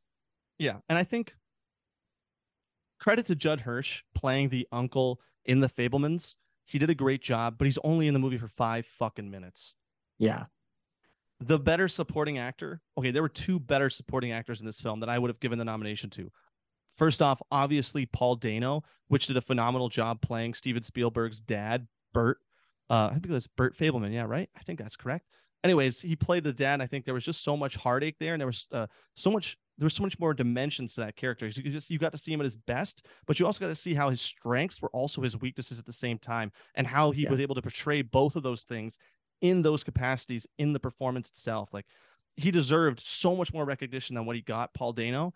And honestly, what would have been my personal pick here would have been Seth Rogen for The Fablemans, playing the guy that cuckolds Paul Dano's character with Michelle Williams. He's getting his payback for what happened in Take This Waltz, Sarah Pauli's Canadian film where he was the one that got cuckolded by Michelle Williams. So here we go, man. Seth Rogen deserved more credit for his performance in that movie because while I was watching it at TIFF, I was more blown away with Seth Rogen at how much how much of his performance just shedded away what you perceived Rogen as and more of who his character was. Everyone loved Benny, man. I loved Benny. I fucking hated seeing Benny go. Seth, he would have been a great one just to throw a nom to as well, right? Because ultimately none of these others are going to win the award. We know where it's going anyways. It just would have been kind of cool to have Seth there, right? In the mix, nominated for something like this. It'd be a good stepping stone to maybe a legit Oscar nom in the future. Yeah. And I don't think he was ever nominated for that Steve Jobs movie, but worth looking into. Because now I'm kind of curious. Was he nominated for Steve Jobs along with Michael Fassbender? I for some reason, I don't think he ever was. But my mind's telling me he was. I think my mind's just playing tricks on me. No, he was not nominated. Okay. Well, that makes sense. I didn't think he was, but I was holding out hope that maybe he was an Oscar nominee before, but I feel like that'd be a much bigger deal if he was. Yeah. It could come in the future. I feel like that could have been the stepping stone to him maybe getting some more serious roles here down the line and possibly getting a nominee somewhere. Yeah. You know what? If Steven Spielberg can watch you in a stoner movie and be like, yo, that looks like the guy I want to play the person that fucked my mom, then that's perfect. That's perfect, man. You got Steven Spielberg on your side. I think you're good to go. I feel like Seth Rogen, we're going to see that guy get nominated for an Oscar at some point in his life. I don't know how, but for something. He's never really won anything. I looked it up. 5 primetime Emmys, 3 Golden Globe noms, but no wins for old Sethy boy. So I'd love to see him get something at some point. All right, I think we're gonna move along to one of the hardest categories of the night, one that I'm sure there'll be a lot of back and forth between us at, and that is supporting actress. Oh, yeah, this one could go. This is a 4-horse race, man. So the nominees are Angela Bassett, Black Panther. Hong Chow, The Whale, Carrie Condon, The Banshees of Inisherin, Jamie Lee Curtis, Everything Everywhere All at Once, and Stephanie Hsu, Everything Everywhere All at Once. Oh man, I have to go first on this one. This is so hard. So hard. Hey, I'll give you some time. I'll give you some time to think about it because I got some notes here. Yeah, you go. This one is going to be the hardest one because this is the most open category of the year. this could go to any number of the deserving nominees. Carrie Condon obviously won the BAFTA. Angela Bassett was the perceived frontrunner, and she won the Golden Globe and a lot of the earlier major awards. But then, the steam didn't hold up, and now other people have been picking up all the awards since. Jamie Lee Curtis won the SAG Award. And how many times has the SAG Award not lined up with the Oscar? Only like once in recent memory. Only once. And Stephanie Hsu won the Independent Spirit Award. Stephanie would be where I would go in this category because I feel like over Jamie Lee Curtis for this movie, Stephanie had the better performance. She got to play the, Jobu Tabaki. She was the villain. She was the daughter. She got to express a wider range of emotions, and she got so much more depth and stuff to do with her character as opposed to Jamie Lee Curtis, who this feels like just her finally getting recognition for all the work that she's done in Hollywood up to this point. And it's much deserved. Jamie Lee Curtis doesn't not deserve this. And she's been campaigning her fucking ass off for this. So, I mean, if anything, she's earned it just on how hard she's been campaigning for this. And I'm going to go Jamie Lee Curtis only because she won the SAG. And I feel like just what a moment to see Jamie Lee Curtis finally get, this big piece of recognition that she's 64 years old. She's been in this business her whole life. Her mom was Janet Leigh. Like, this will be a big moment for her. And I just feel like if I got to see her accept that award on stage, it'd be a bigger moment for me than watching Angela Bassett win or Carrie Condon or Stephanie Hsu, even though Stephanie was the better performance in the film. So I had two here that I really am torn between. I'm still torn between. And I think when I roll around to Sunday and I may make my picks for my Oscar pool, I'm still going to be undecided and I might change my mind. So the two for me are Jamie Lee Curtis, who you just laid out. And I actually thought when I went to see that movie, I was blown away. I thought she was so good. And I love Jamie Lee Curtis. She's obviously been around for a long time. We know her work. And I thought, man, that was such a cool role for her. She killed it. It was, an interesting role. It wasn't what I was expecting. And I thought she brought a lot of humor to it. It was really cool.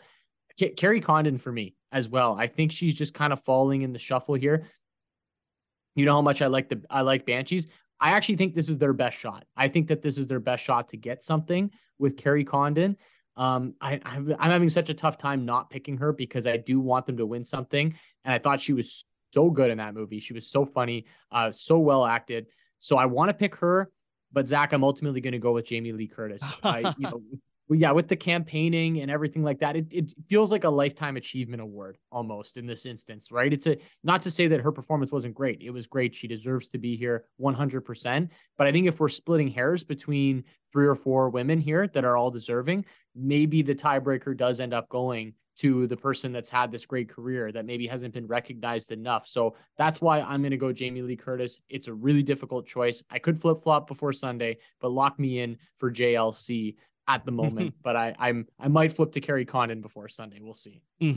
Yeah, I'm going JLC. So it's amazing. We still lined up here, even though this is a much more wide open category. I actually thought we would have different choices, but I'm okay with it. I mean, we're both going Jamie Lee. So, and you know what? Yeah, what we said, she campaigned her ass off. So if she gets it, it's deserved just on her campaigning alone. And she's been so fun to watch on the circuit. Yeah, and Angela Bassett too. I mean, she was the favorite for so long. I felt like in this, like she was expected. I think at one point she was a massive favorite. Oh yeah, to win this award, right? And now she's slipped. Like she's basically co-favorite or maybe even second favorite, depending on where you look. Those always terrify me as someone that's probably not going to win the award. I think once you start to plummet, it's really hard to go back in the right direction. So that's why I think the steam gain from Jamie Lee Curtis or the steam gain from Carrie Condon is going to be enough for one of them to take home this award. I think the Angela Bassett nomination here is, I'm going to compare it to a nomination from 2016, which is Sylvester Stallone for Creed. It's a movie with a fantastic performance from Sylvester Stallone. Angela Bassett, gives it her all in Black Panther, Wakanda Forever. And I feel like it was the same trajectory. It looked like Sylvester Stallone was the clear frontrunner at the beginning of the awards race until he inevitably lost to Mark Rylance out of nowhere for Bridge of Spies. Just made no sense. And, Angela Bassett, I think she's having the same trajectory of it seems like she's the Stallone of this year. We think she was going to win, and then she inevitably doesn't, even though she did give a really good performance in that film. Yeah, I think that's what happens, right? Sometimes I've talked about this on our previous Oscar shows, right? You don't want to peak too early Yeah. in the eyes of the voters or in the eyes of the betting public, and I think that was the case for Angela Bassett. I think she just peaked a little bit too early. That's not to say she couldn't still surprise and win. I think now we're talking about it as a bit more of a surprise as it would have been a couple months ago, but I just see her continuing to slip, and I feel like Jamie Lee Curtis and Carrie Condon are just picking up too much steam at the moment. Yeah. So our final answers here, JLC. We'll Final move answer. on. Lock it in, Regis. There we go. Lock it in. Final answer. All right, moving on to Best Actress. And this is another hard one because it's a 2-horse race now. We've got the nominees are Cate Blanchett. I just pictured Quentin Tarantino saying that at the Golden Globes when he's like, Cate Blanchett. Now I'm not going to get that out of my head. Okay, moving on. Yeah. Ana de Armas for Blonde. Andrea Riseborough for To Leslie. Michelle Williams for The Fabelmans. And Michelle Yeoh for Everything Everywhere All at Once. It's really the battle between Blanchett and Yeoh, but who do you think? And it feels weird that we don't have like a Frances McDormand or an Olivia Colman this year, right? Like, though, I feel like those two have kind of dominated this category for so long, whether they're nominated or they win it. Always one of them is in the mix. So this one's tough. Like, Cate Blanchett's won this award before, so there's some history. It's not like a situation that, okay, and she won for Blue Jasmine back in 2013. She was nominated again in 2015 for Carol as well. So she's been sniffing around a couple of these, and it's not one of these situations where, okay, Blanchett's been nominated a bunch, like we need to get her award. She has won it. That being said, we have seen multiple winners before, right? Frances McDormand has won a couple times here recently in this category. So they're not afraid to give it to the same person twice. I think Michelle Yeoh goes in as the favorite. I feel like that's where you're going to go with this one, Zach. I don't know. Maybe I'm wrong. We'll see what you end up picking. But I'm going to go with Cate here. I'm going to go with Cate Blanchett because I think she had more to do. It's so tough because Michelle Yeoh was obviously the lead in that movie and did such a good job. But I think Cate Blanchett really drove Tar. So I'm gonna go with her to pick up yet another Best Actress award here. Fun fact here between Cate Blanchett's character and Michelle Yeoh's, both characters in their respective films were both originally written for men. Michelle Yeoh's part obviously originally written for Jackie Chan before he turned it down. So very funny that the two favorites here were roles originally conceived for men, and then women just knocked it out of the park. And I think, Michelle Yeoh, way better than Jackie Chan could have been in that role. Jackie Chan could have done the moves, but Michelle Yeoh was has my heart. So Michelle Yeoh kicked Jackie Chan's ass. I think ran circles around what his performance could have been. And I'm going Michelle Yeoh. You were right. I'm not going to go Cate Blanchett because she's won twice already. She's been nominated 7 times. I don't think she wins again. But then again, I didn't think Anthony Hopkins was going to beat Chadwick Boseman a few years ago. So obviously, I'm open to being wrong. But I think Michelle Yeoh wins. Yeah, I think it's between the two for me. I don't see it going to any of the other three. I feel like this is a true 2-horse race now between Cate Blanchett and Michelle Yeoh. And I'm very curious. Like, I don't feel confident really on either side here. I am picking Cate Blanchett. I felt like you were going to go Michelle Yeoh. So I kind of want to go head to head on this one. So we don't agree on all the actress or acting categories and Best Picture. So that's why I'm going to go with Cate Blanchett, but I don't feel that confident in it. I think Michelle Yeoh, very deserving. She blew me away in that movie. If she wins this, I will be clapping. I'll be very happy. I'll be excited for the speech. So I'm looking forward to this one. I'm going to go with Cate, but would be very happy to see Michelle Yeoh win this thing. Could you imagine just an absolute major upset would be Andrea Riseborough, who, snuck in the nomination. If she had won the whole thing, that would absolutely blow everyone away. Like, I think then you'd have, investigations going into how the fuck did this happen? Yeah. How did she get the nomination? And how the fuck did she beat Michelle Yeoh and Cate Blanchett? I think people would just be losing their minds. I don't think there's any chance in hell that she wins, but I bet you the betting odds would be if she does win, ginormous payout. Or like Ana de Armas to come out. I think almost any of them, like Michelle Williams even to win. I feel like all of those would be huge surprises. I just think if it's anybody other than Cate Blanchett or Michelle Yeoh, I would be totally shocked. But hey, we've seen crazy things at the Oscars before. We've seen them keep some secrets, and I think sometimes it happens in the acting awards. So maybe we do see a big shock at a left field. But ultimately, I think it comes down to Cate or Michelle here. I mean, you did say Olivia Colman before, right? Frances McDormand and Colman are such they're going to win for this category, right? One of them's going to win without even being nominated. Yeah. Like they're just gonna go up there and say like, oh, Olivia Colman did something this year, so she Olivia Colman for Empire of Light. You're like, that wasn't even nominated. What are you talking about? Yeah, that's what's really gonna happen. Yeah, it's gonna.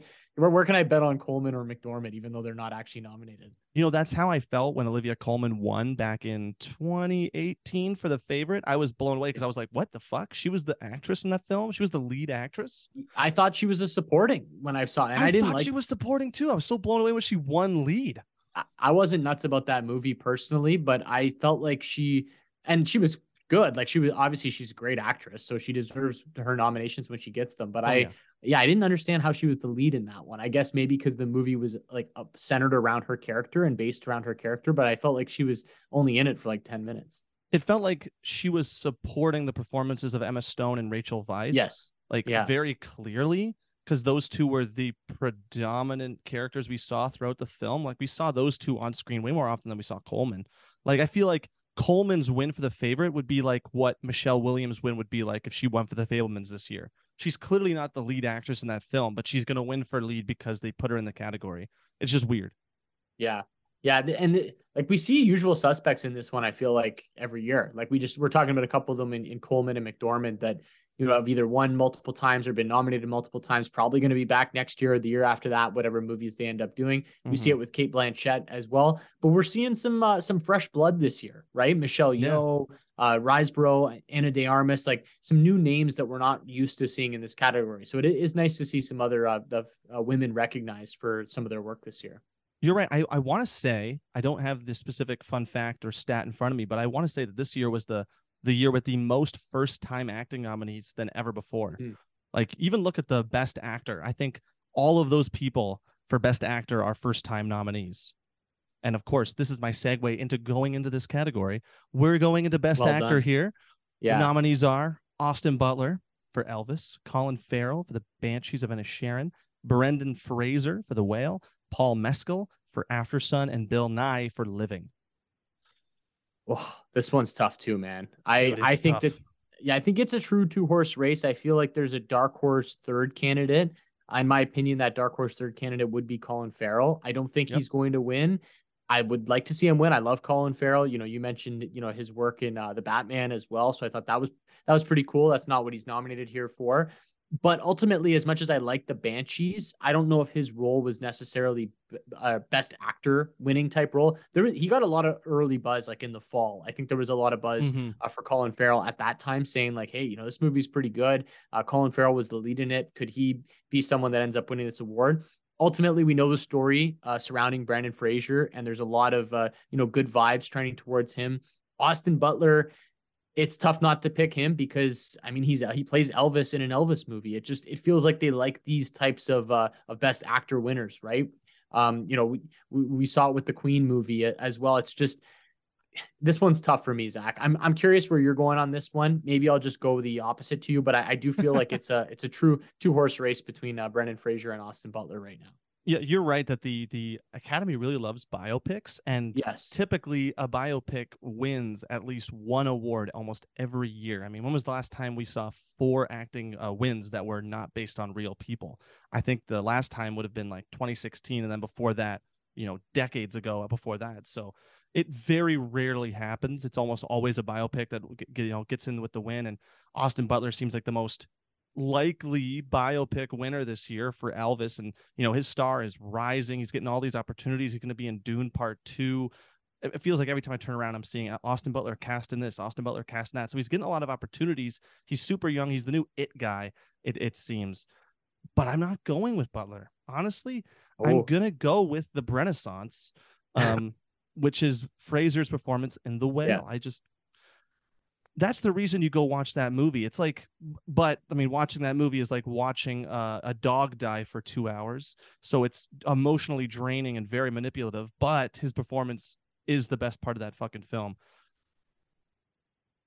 I'm going to agree with you. I'm going to go with Brendan Fraser too. The Renaissance. I love that. That's great. I'm all in on that. And I just like Brendan Fraser as well. Obviously we know his story, some of the things he's gone through, and it just feels like that's going to to lean them towards giving him this award. It's the feel good story, and that's not to say he's not deserving as well, but I do think they like a feel good story. Get him up there on stage. I think there'll be a lot of tears as well for his speech if he does end up winning this one. So I'm going to go with Fraser. I think Austin Butler, like he gets he's kind of a newer actor on the scene. He gets the nomination. He plays Elvis. He plays it well. A lot of people saw the movie. Maybe a stepping stone for him to get nominated again in the future and possibly win an award. Fraser's been around for a long time. I think he deserves this one. So I'm going to go with Fraser, but this one's tough, man. I think it really could go either way. Yeah, like it definitely could go Butler because there is so much steam. It seems like he's been picking up so much more steam in recent weeks. And The Whale has felt so forgotten. But then The Whale 2 weeks ago did win the SAG award, and they've only not lined up, I want to say, twice in recent memory that the SAG award didn't line up for Best Actor. And that's very rare. Austin Butler could become the third instance of it not lining up, but I do think Fraser takes it. But back to Colin Farrell, who had a stellar 2022. He was in 4 movies last year, and all 4 of them gave phenomenal performances. Obviously, you had Banshees, which he's nominated for, but then he was also in The Batman as Oswald Cobblepot, the Penguin, and he did a phenomenal job underneath all those prosthetics as him. I mean, there's no way I'll ever forget his line reading of, "What are you showing me here? Hey, what are you showing me?" Like, just phenomenal. And then you've got After Yang and 13 Lives, the Ron Howard Amazon Prime film. So he had a stellar year last year. And just based on that resume alone, if he were to win, much deserved. I don't think Farrell has it. I think his best chance at winning that award was months ago. If the Oscars didn't wait so long, Colin Farrell would have had a better shot back in like January. So it's gone now for him. It's between Butler and Fraser. You just made me think of something kind of interesting, which would be, I know this will probably never happen. They already have so many awards and they have a tough time packing it into like 3.5 hours, but there should be an award for like an actor and an actress for body of work for an entire year. Like you just mentioned 4 pieces of work that Colin Farrell was in, right? Some of them smaller roles, like his role in The Batman, others lead roles like this one in The Banshees of Inisherin. Like if you were in 4 or 5 movies or shows throughout the course of the year and you were good in all of them, like there should be an award for that. Like who had the best year, not necessarily the best performance, but who had the best year. I think that would be a pretty cool award at the Oscars. Yeah, no, I agree. But before we get that award, we need to convince them to add best stunt work. Needs to be added to the Oscars because Top Gun Maverick would have definitely won this year. But then you've got next year we would have John Wick in the conversation, which would probably inevitably win. But or Mission Impossible, geez, that comes out this year too. So I just feel like stunt work, people are putting their lives on the line here. And some of the stunts you see in movies are so outstanding. You're like, how do they pull this off? Like, oh my God. And you want to watch the behind the scenes featurettes. It just seems like a category that really deserves more respect at the Academy Awards. Yeah. I'm all for it. Like I'm all for more awards. I know they talk about shortening the awards and, trying to jam it in. Make it 5 hours for me. Like I get it once a year. It's like the Super Bowl for me. I don't need to go to bed. It started at 8:00 Eastern, ended at 2 a.m. for all I care. I'm here to see more awards. I'm not trying to get out of there fast. Oh my God. I'm with you 100%. Yes, exactly. I don't care how long it is. This is our Super Bowl, man. Yes. Yeah. All right. We got 2 more awards left to cover here. I know there's going to be a bigger discussion on Best Picture, so we'll get through directing quickly here. Nominees are for directing: The Banshees of Inisherin's Martin McDonagh, Everything Everywhere All at Once, The Daniels, The Fabelmans, Steven Spielberg, Tar, Todd Field, and Triangle of Sadness, Ruben Östlund. What do you think? I think it's going to go to the Daniels. Yeah. Everything Everywhere All at Once. Daniel Kwan and Daniel Scheinert. It's tough. Like whenever Spielberg's in a category and, a movie as big as The Fabelmans was, it's hard to not look there. And obviously Martin McDonagh's in this as well. Like a couple of big names in this category. And I think a lot of people are going to be drawn to those names. And, maybe you get a lot of people in pools that are like, hey, Spielberg's in a directing category. Like, how am I not picking Spielberg? And it's hard to really fault that way of thinking. But I just think that this is the stepping stone to Everything Everywhere All at Once. And I've mentioned this a few other times with other awards towards it winning Best Picture. So yeah, I'm going to go there. I feel like you're going there as well. I know it's your number 1 movie of the year. I'm going to go with the Daniels, the 2 Daniels to win the Best Director award here. If Steven Spielberg couldn't beat Jane Campion last year for Power of the Dog when he did West Side Story, he's not winning for The Fablemans. That's my brutally honest Yeah. opinion. So it's the Daniels 100%. 100%. The only person they have to worry about is Spielberg, and that's only because people would give it to him because he made a movie about his own life. So I don't think Fablemans wins, which oddly enough, if it doesn't win here, I don't think it fucking wins any of the categories, which means it's going to be another one of those movies like Banshees where it could end up getting shut out completely. Yeah. Well, and this would be back-to-back years, I think, that Spielberg nominated but doesn't necessarily win. Is there something to that says maybe like, okay, hey, we maybe didn't necessarily think it was the best directing performance, but you've got such a big name. Like, we want to have Spielberg at the show. We want to have his name on the card. Like, people know who Spielberg is, but we don't want to give him the award. We want to reward someone else. We want to prop up other directors. And we've seen a couple of female winners over the last couple of years, which I think has been great. Chloe Zhao for Nomadland. You mentioned Jane Campion for Power of the Dog last year as well. So I think that's been great. Obviously, we're going to go back to a male winner here because of the nominees that we have. But I think there's something to that, hey, Spielberg made a movie, so let's just toss him a nomination. Now, if I'm not mistaken, with the Daniels winning this award, Daniel Kwan will become one of the. I know Ang Lee. Geez, sorry about the mispronunciation there. Ang Lee has won this award before, so an Asian American has won this award. So Daniel Kwan would become one of the very few Asian Americans that have won this award. And Ang Lee for Life of Pi, right? That was yeah, that's a good one too. I haven't seen Life of Pi in a long time.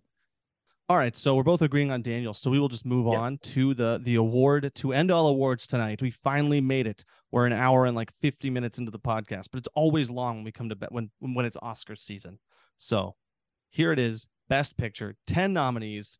We've got All Quiet on the Western Front, Avatar: The Way of Water, The Banshees of Inisherin, Elvis, Everything Everywhere All at Once, The Fablemans, Tar, Top Gun Maverick, Triangle of Sadness, and Women Talking. You want to lead us off here? I feel like your movie is the front runner for this category. So yeah, stellar lineup.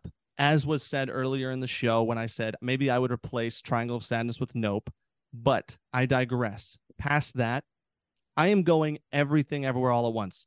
And let me tell you why. It is the most awarded film ever. And this is before the Oscars, by the way.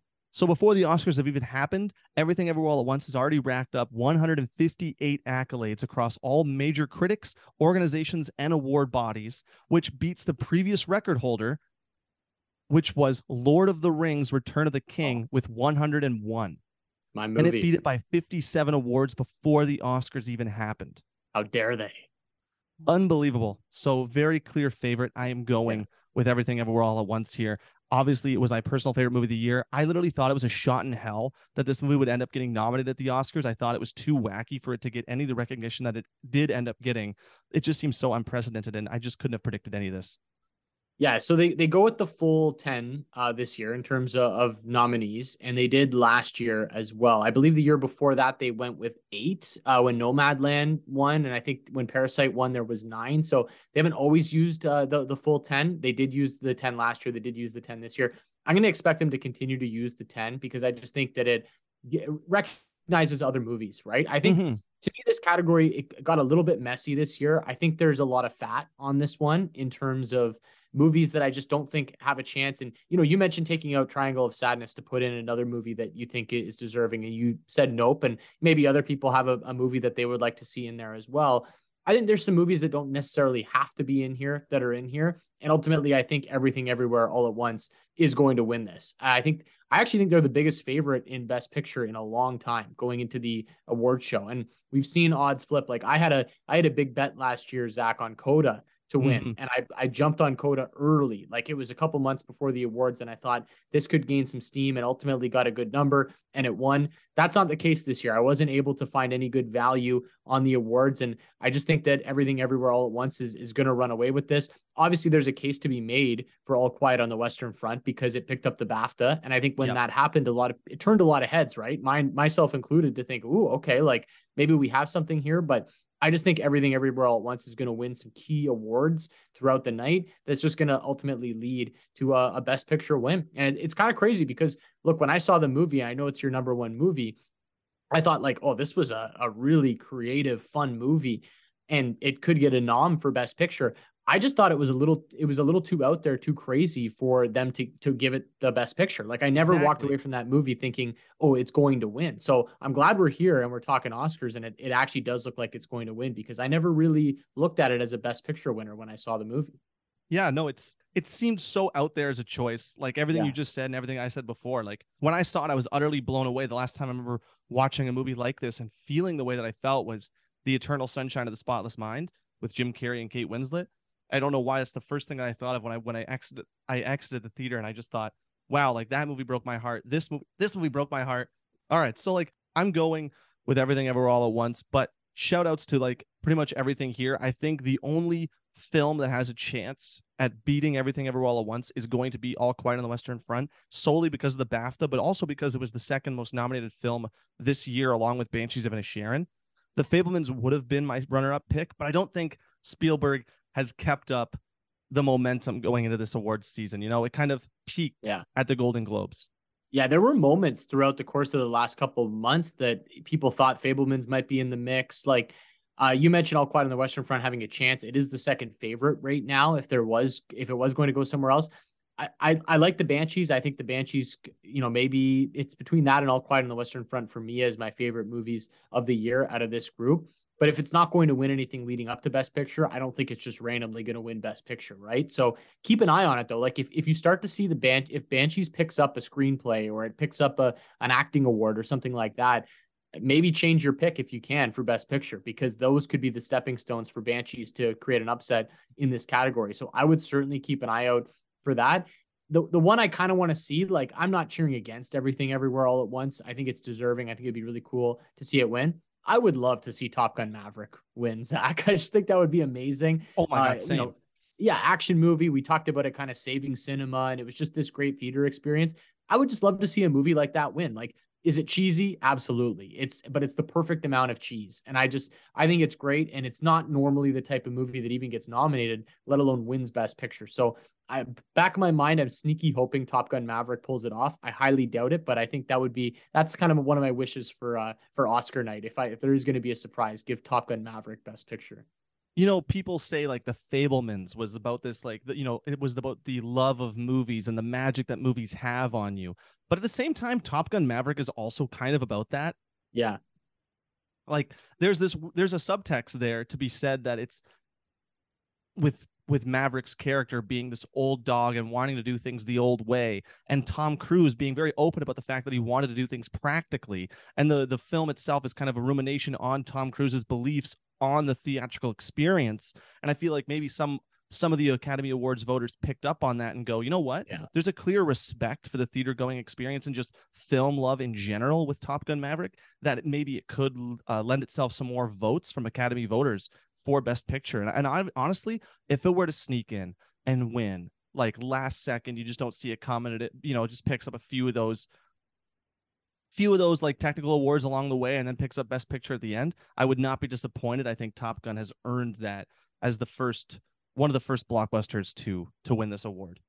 Yeah, it would be pretty cool. And, just a surprise that it's even nominated. Like, it's kind of crazy to think of where we've gotten to from when I heard Top Gun was coming out, that they were making a sequel, to now we're actually talking about it as not only being nominated for Best Picture, but it's the fourth favorite. Like, it's not at the bottom of the betting board. If someone's going to upset Everything Everywhere All at Once, I think there's a group of three. It's either All Quiet on the Western Front, Banshees of Inisherin, or Top Gun Maverick. So, like, we can't say it has no chance. I do think that there's a little bit of a chance here that it could sneak in there and actually take this one home. Ultimately, it's not what I would be picking if I was doing any sort of pool, but I think it would be pretty fun to see a movie like that recognized. But I'm just glad it's nominated. I think that's enough for me to see it nominated. Hopefully, pick up a couple technical awards, like you mentioned there, Zach. I think that's a step in the right direction to getting some of these movies. Like a movie doesn't necessarily, like, it's fine if it's cheesy. It's fine if it's a little over the top with the action. That's what the movie was supposed to be. If that's what you're aiming to be and you pull it off and you do it well,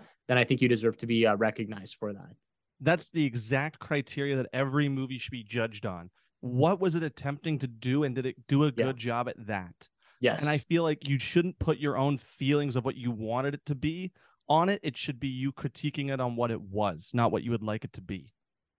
Yeah. Exactly. And I think that's the problem. Like when you go back, and I do this all the time, right? You like an old movie and that you love, that you just think is so funny and ends up actually having a bit of a cult following maybe 15, 20 years after it came out. And you go back and you look at the critics score and you look at the ratings, it's like 25% or 30%, and everybody hated it because they wanted it to be something that it wasn't. But at Exactly. the end, it was exactly what it wanted to be, right? And it was silly. And yeah, there's a bit of cheese and maybe some bad humor in there as well. But I think ultimately not every movie is going to be artsy and have like this hidden message. Sometimes it's just kind of in your face. And Top Gun to me was very much just in your face action and sound, coming through the screen. And you feel like you're like, I was almost gripping my seat at times watching that movie. When have you ever been in a theater and you're like legit gripping your seat, right? And you're kind of like sweating and the hair standing up on the back of your neck. It was pretty cool to have a movie actually do that. When it comes to Top Gun Maverick, the last time I ever felt something like that, vividly in a movie, was literally Oblivion, which weirdly enough stars Tom Cruise and was directed by Joseph Kosinski, the director of Maverick. Wow. So you look back at some of that earlier work and that earlier collaboration between the two of them, and you see so much of the reason why Tom Cruise and Jerry Bruckheimer chose Joseph Kosinski to direct Top Gun Maverick. Like you can see the potential they saw in him, even if you're looking at Tron Legacy, but I think especially Oblivion, especially the flying sequences in Oblivion. Like those dogfights in Oblivion are phenomenal. I rewatched that movie recently, and it's aside from like cinematography and stellar special effects, like the way that he directed that movie is, in my mind, like that's the reason why he was chosen for Top Gun Maverick. Yeah, no, I think so. And obviously, I mean, they crushed it. They nailed it out of the park with this movie. It checked all the boxes for me. And to me, it's what the movie theater going experience is supposed to be. But, kind of bringing it back to the favorite here, that's what Everything Everywhere All at Once was for me too. Like I didn't know what I was getting into when I went to go see that movie, but like what a theater experience that was. I'm just like, man, this is so crazy. Like, where are they going next? And very creative and sort of an out there movie. They took a chance, and I think it really worked. Like, everybody that I've talked to picks up something different from that movie. So deserves to win Best Picture. I think it will ultimately win Best Picture, but as I've said, always follow the awards leading up to Best Picture, and sometimes you can maybe pick up some tips that maybe things could get a little crazy. Mm-hmm. All right, so I think that's settled. I think Everything Ever All at Once, we're both agreeing on Best Picture. Honestly, how many of these awards did we line up on? Let me do a count here. 1, 2, 3, 4, 5, 6, 7, 8, 9, 10, 11, 12, 13, 14, 15. We lined up on 15 of the awards tonight. Okay. Not as honestly, not as many as I thought. I thought with there being more chalk this year that we would line up on a lot of them, but actually going through it with you, there's a few really close awards this year, which I'm happy about. I think that makes pools a lot more fun. You're going to have, 8 or 9 awards where people are going to have different answers. And I think that's going to make it a lot of fun this year. Yep, exactly, man.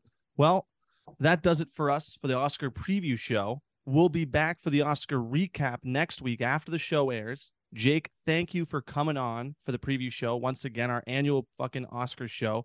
We do it every year. Almost every year since we've met, we've done this. Yes. Oh man, it's my favorite time of the year. It really is. I know once I'm talking to you, like the juices get flowing. There's some years where maybe I haven't seen all the movies or I get busy. It's hockey season for me as well. I cover hockey, so I got to be kind of locked in on that. And it's trade deadline and golf season as well. I'm really into golf. And then once I talk to you and we break it down, it really gets the juices flowing and I get excited. So I absolutely can't wait for Sunday, and I can't wait to break it down with you after as well. That's also one of my favorite times of the year. And I can't wait to see if we have any more live mishaps happen. We had, in the last 6 years, we've had the La La Land Moonlight mix up. We've had Will Smith slap the living shit out of Chris Rock. And we've had Anthony Hopkins beat Chadwick Boseman when they set up a clear Boseman victory one year. So it feels like we always have something interesting to talk about. So there's going to be something. Hopefully something goes wrong this Sunday. Yeah. I think what's it going to be? For that. Because last year I remember watching it and it being relatively boring, like nothing was happening. And I'm like, hey, what's going to be the big moment? Okay. It kind of looks like it's just going to come and go. And then bang, the slap out of nowhere. And it's all everybody was talking about for like 2 weeks after that award show. So yeah, let's kind of sit back, enjoy the night, watch some hardware get handed out and see who gets slapped this year. Yeah. You could not have predicted that slap to happen last year. unbelievable. So hopefully we get another moment that you just could not have seen coming. But anyways, thank you so much for stopping by, brother. Yeah, you're the best, buddy. Talk to you soon. No, you're the best. Thanks everybody for listening. See you next time.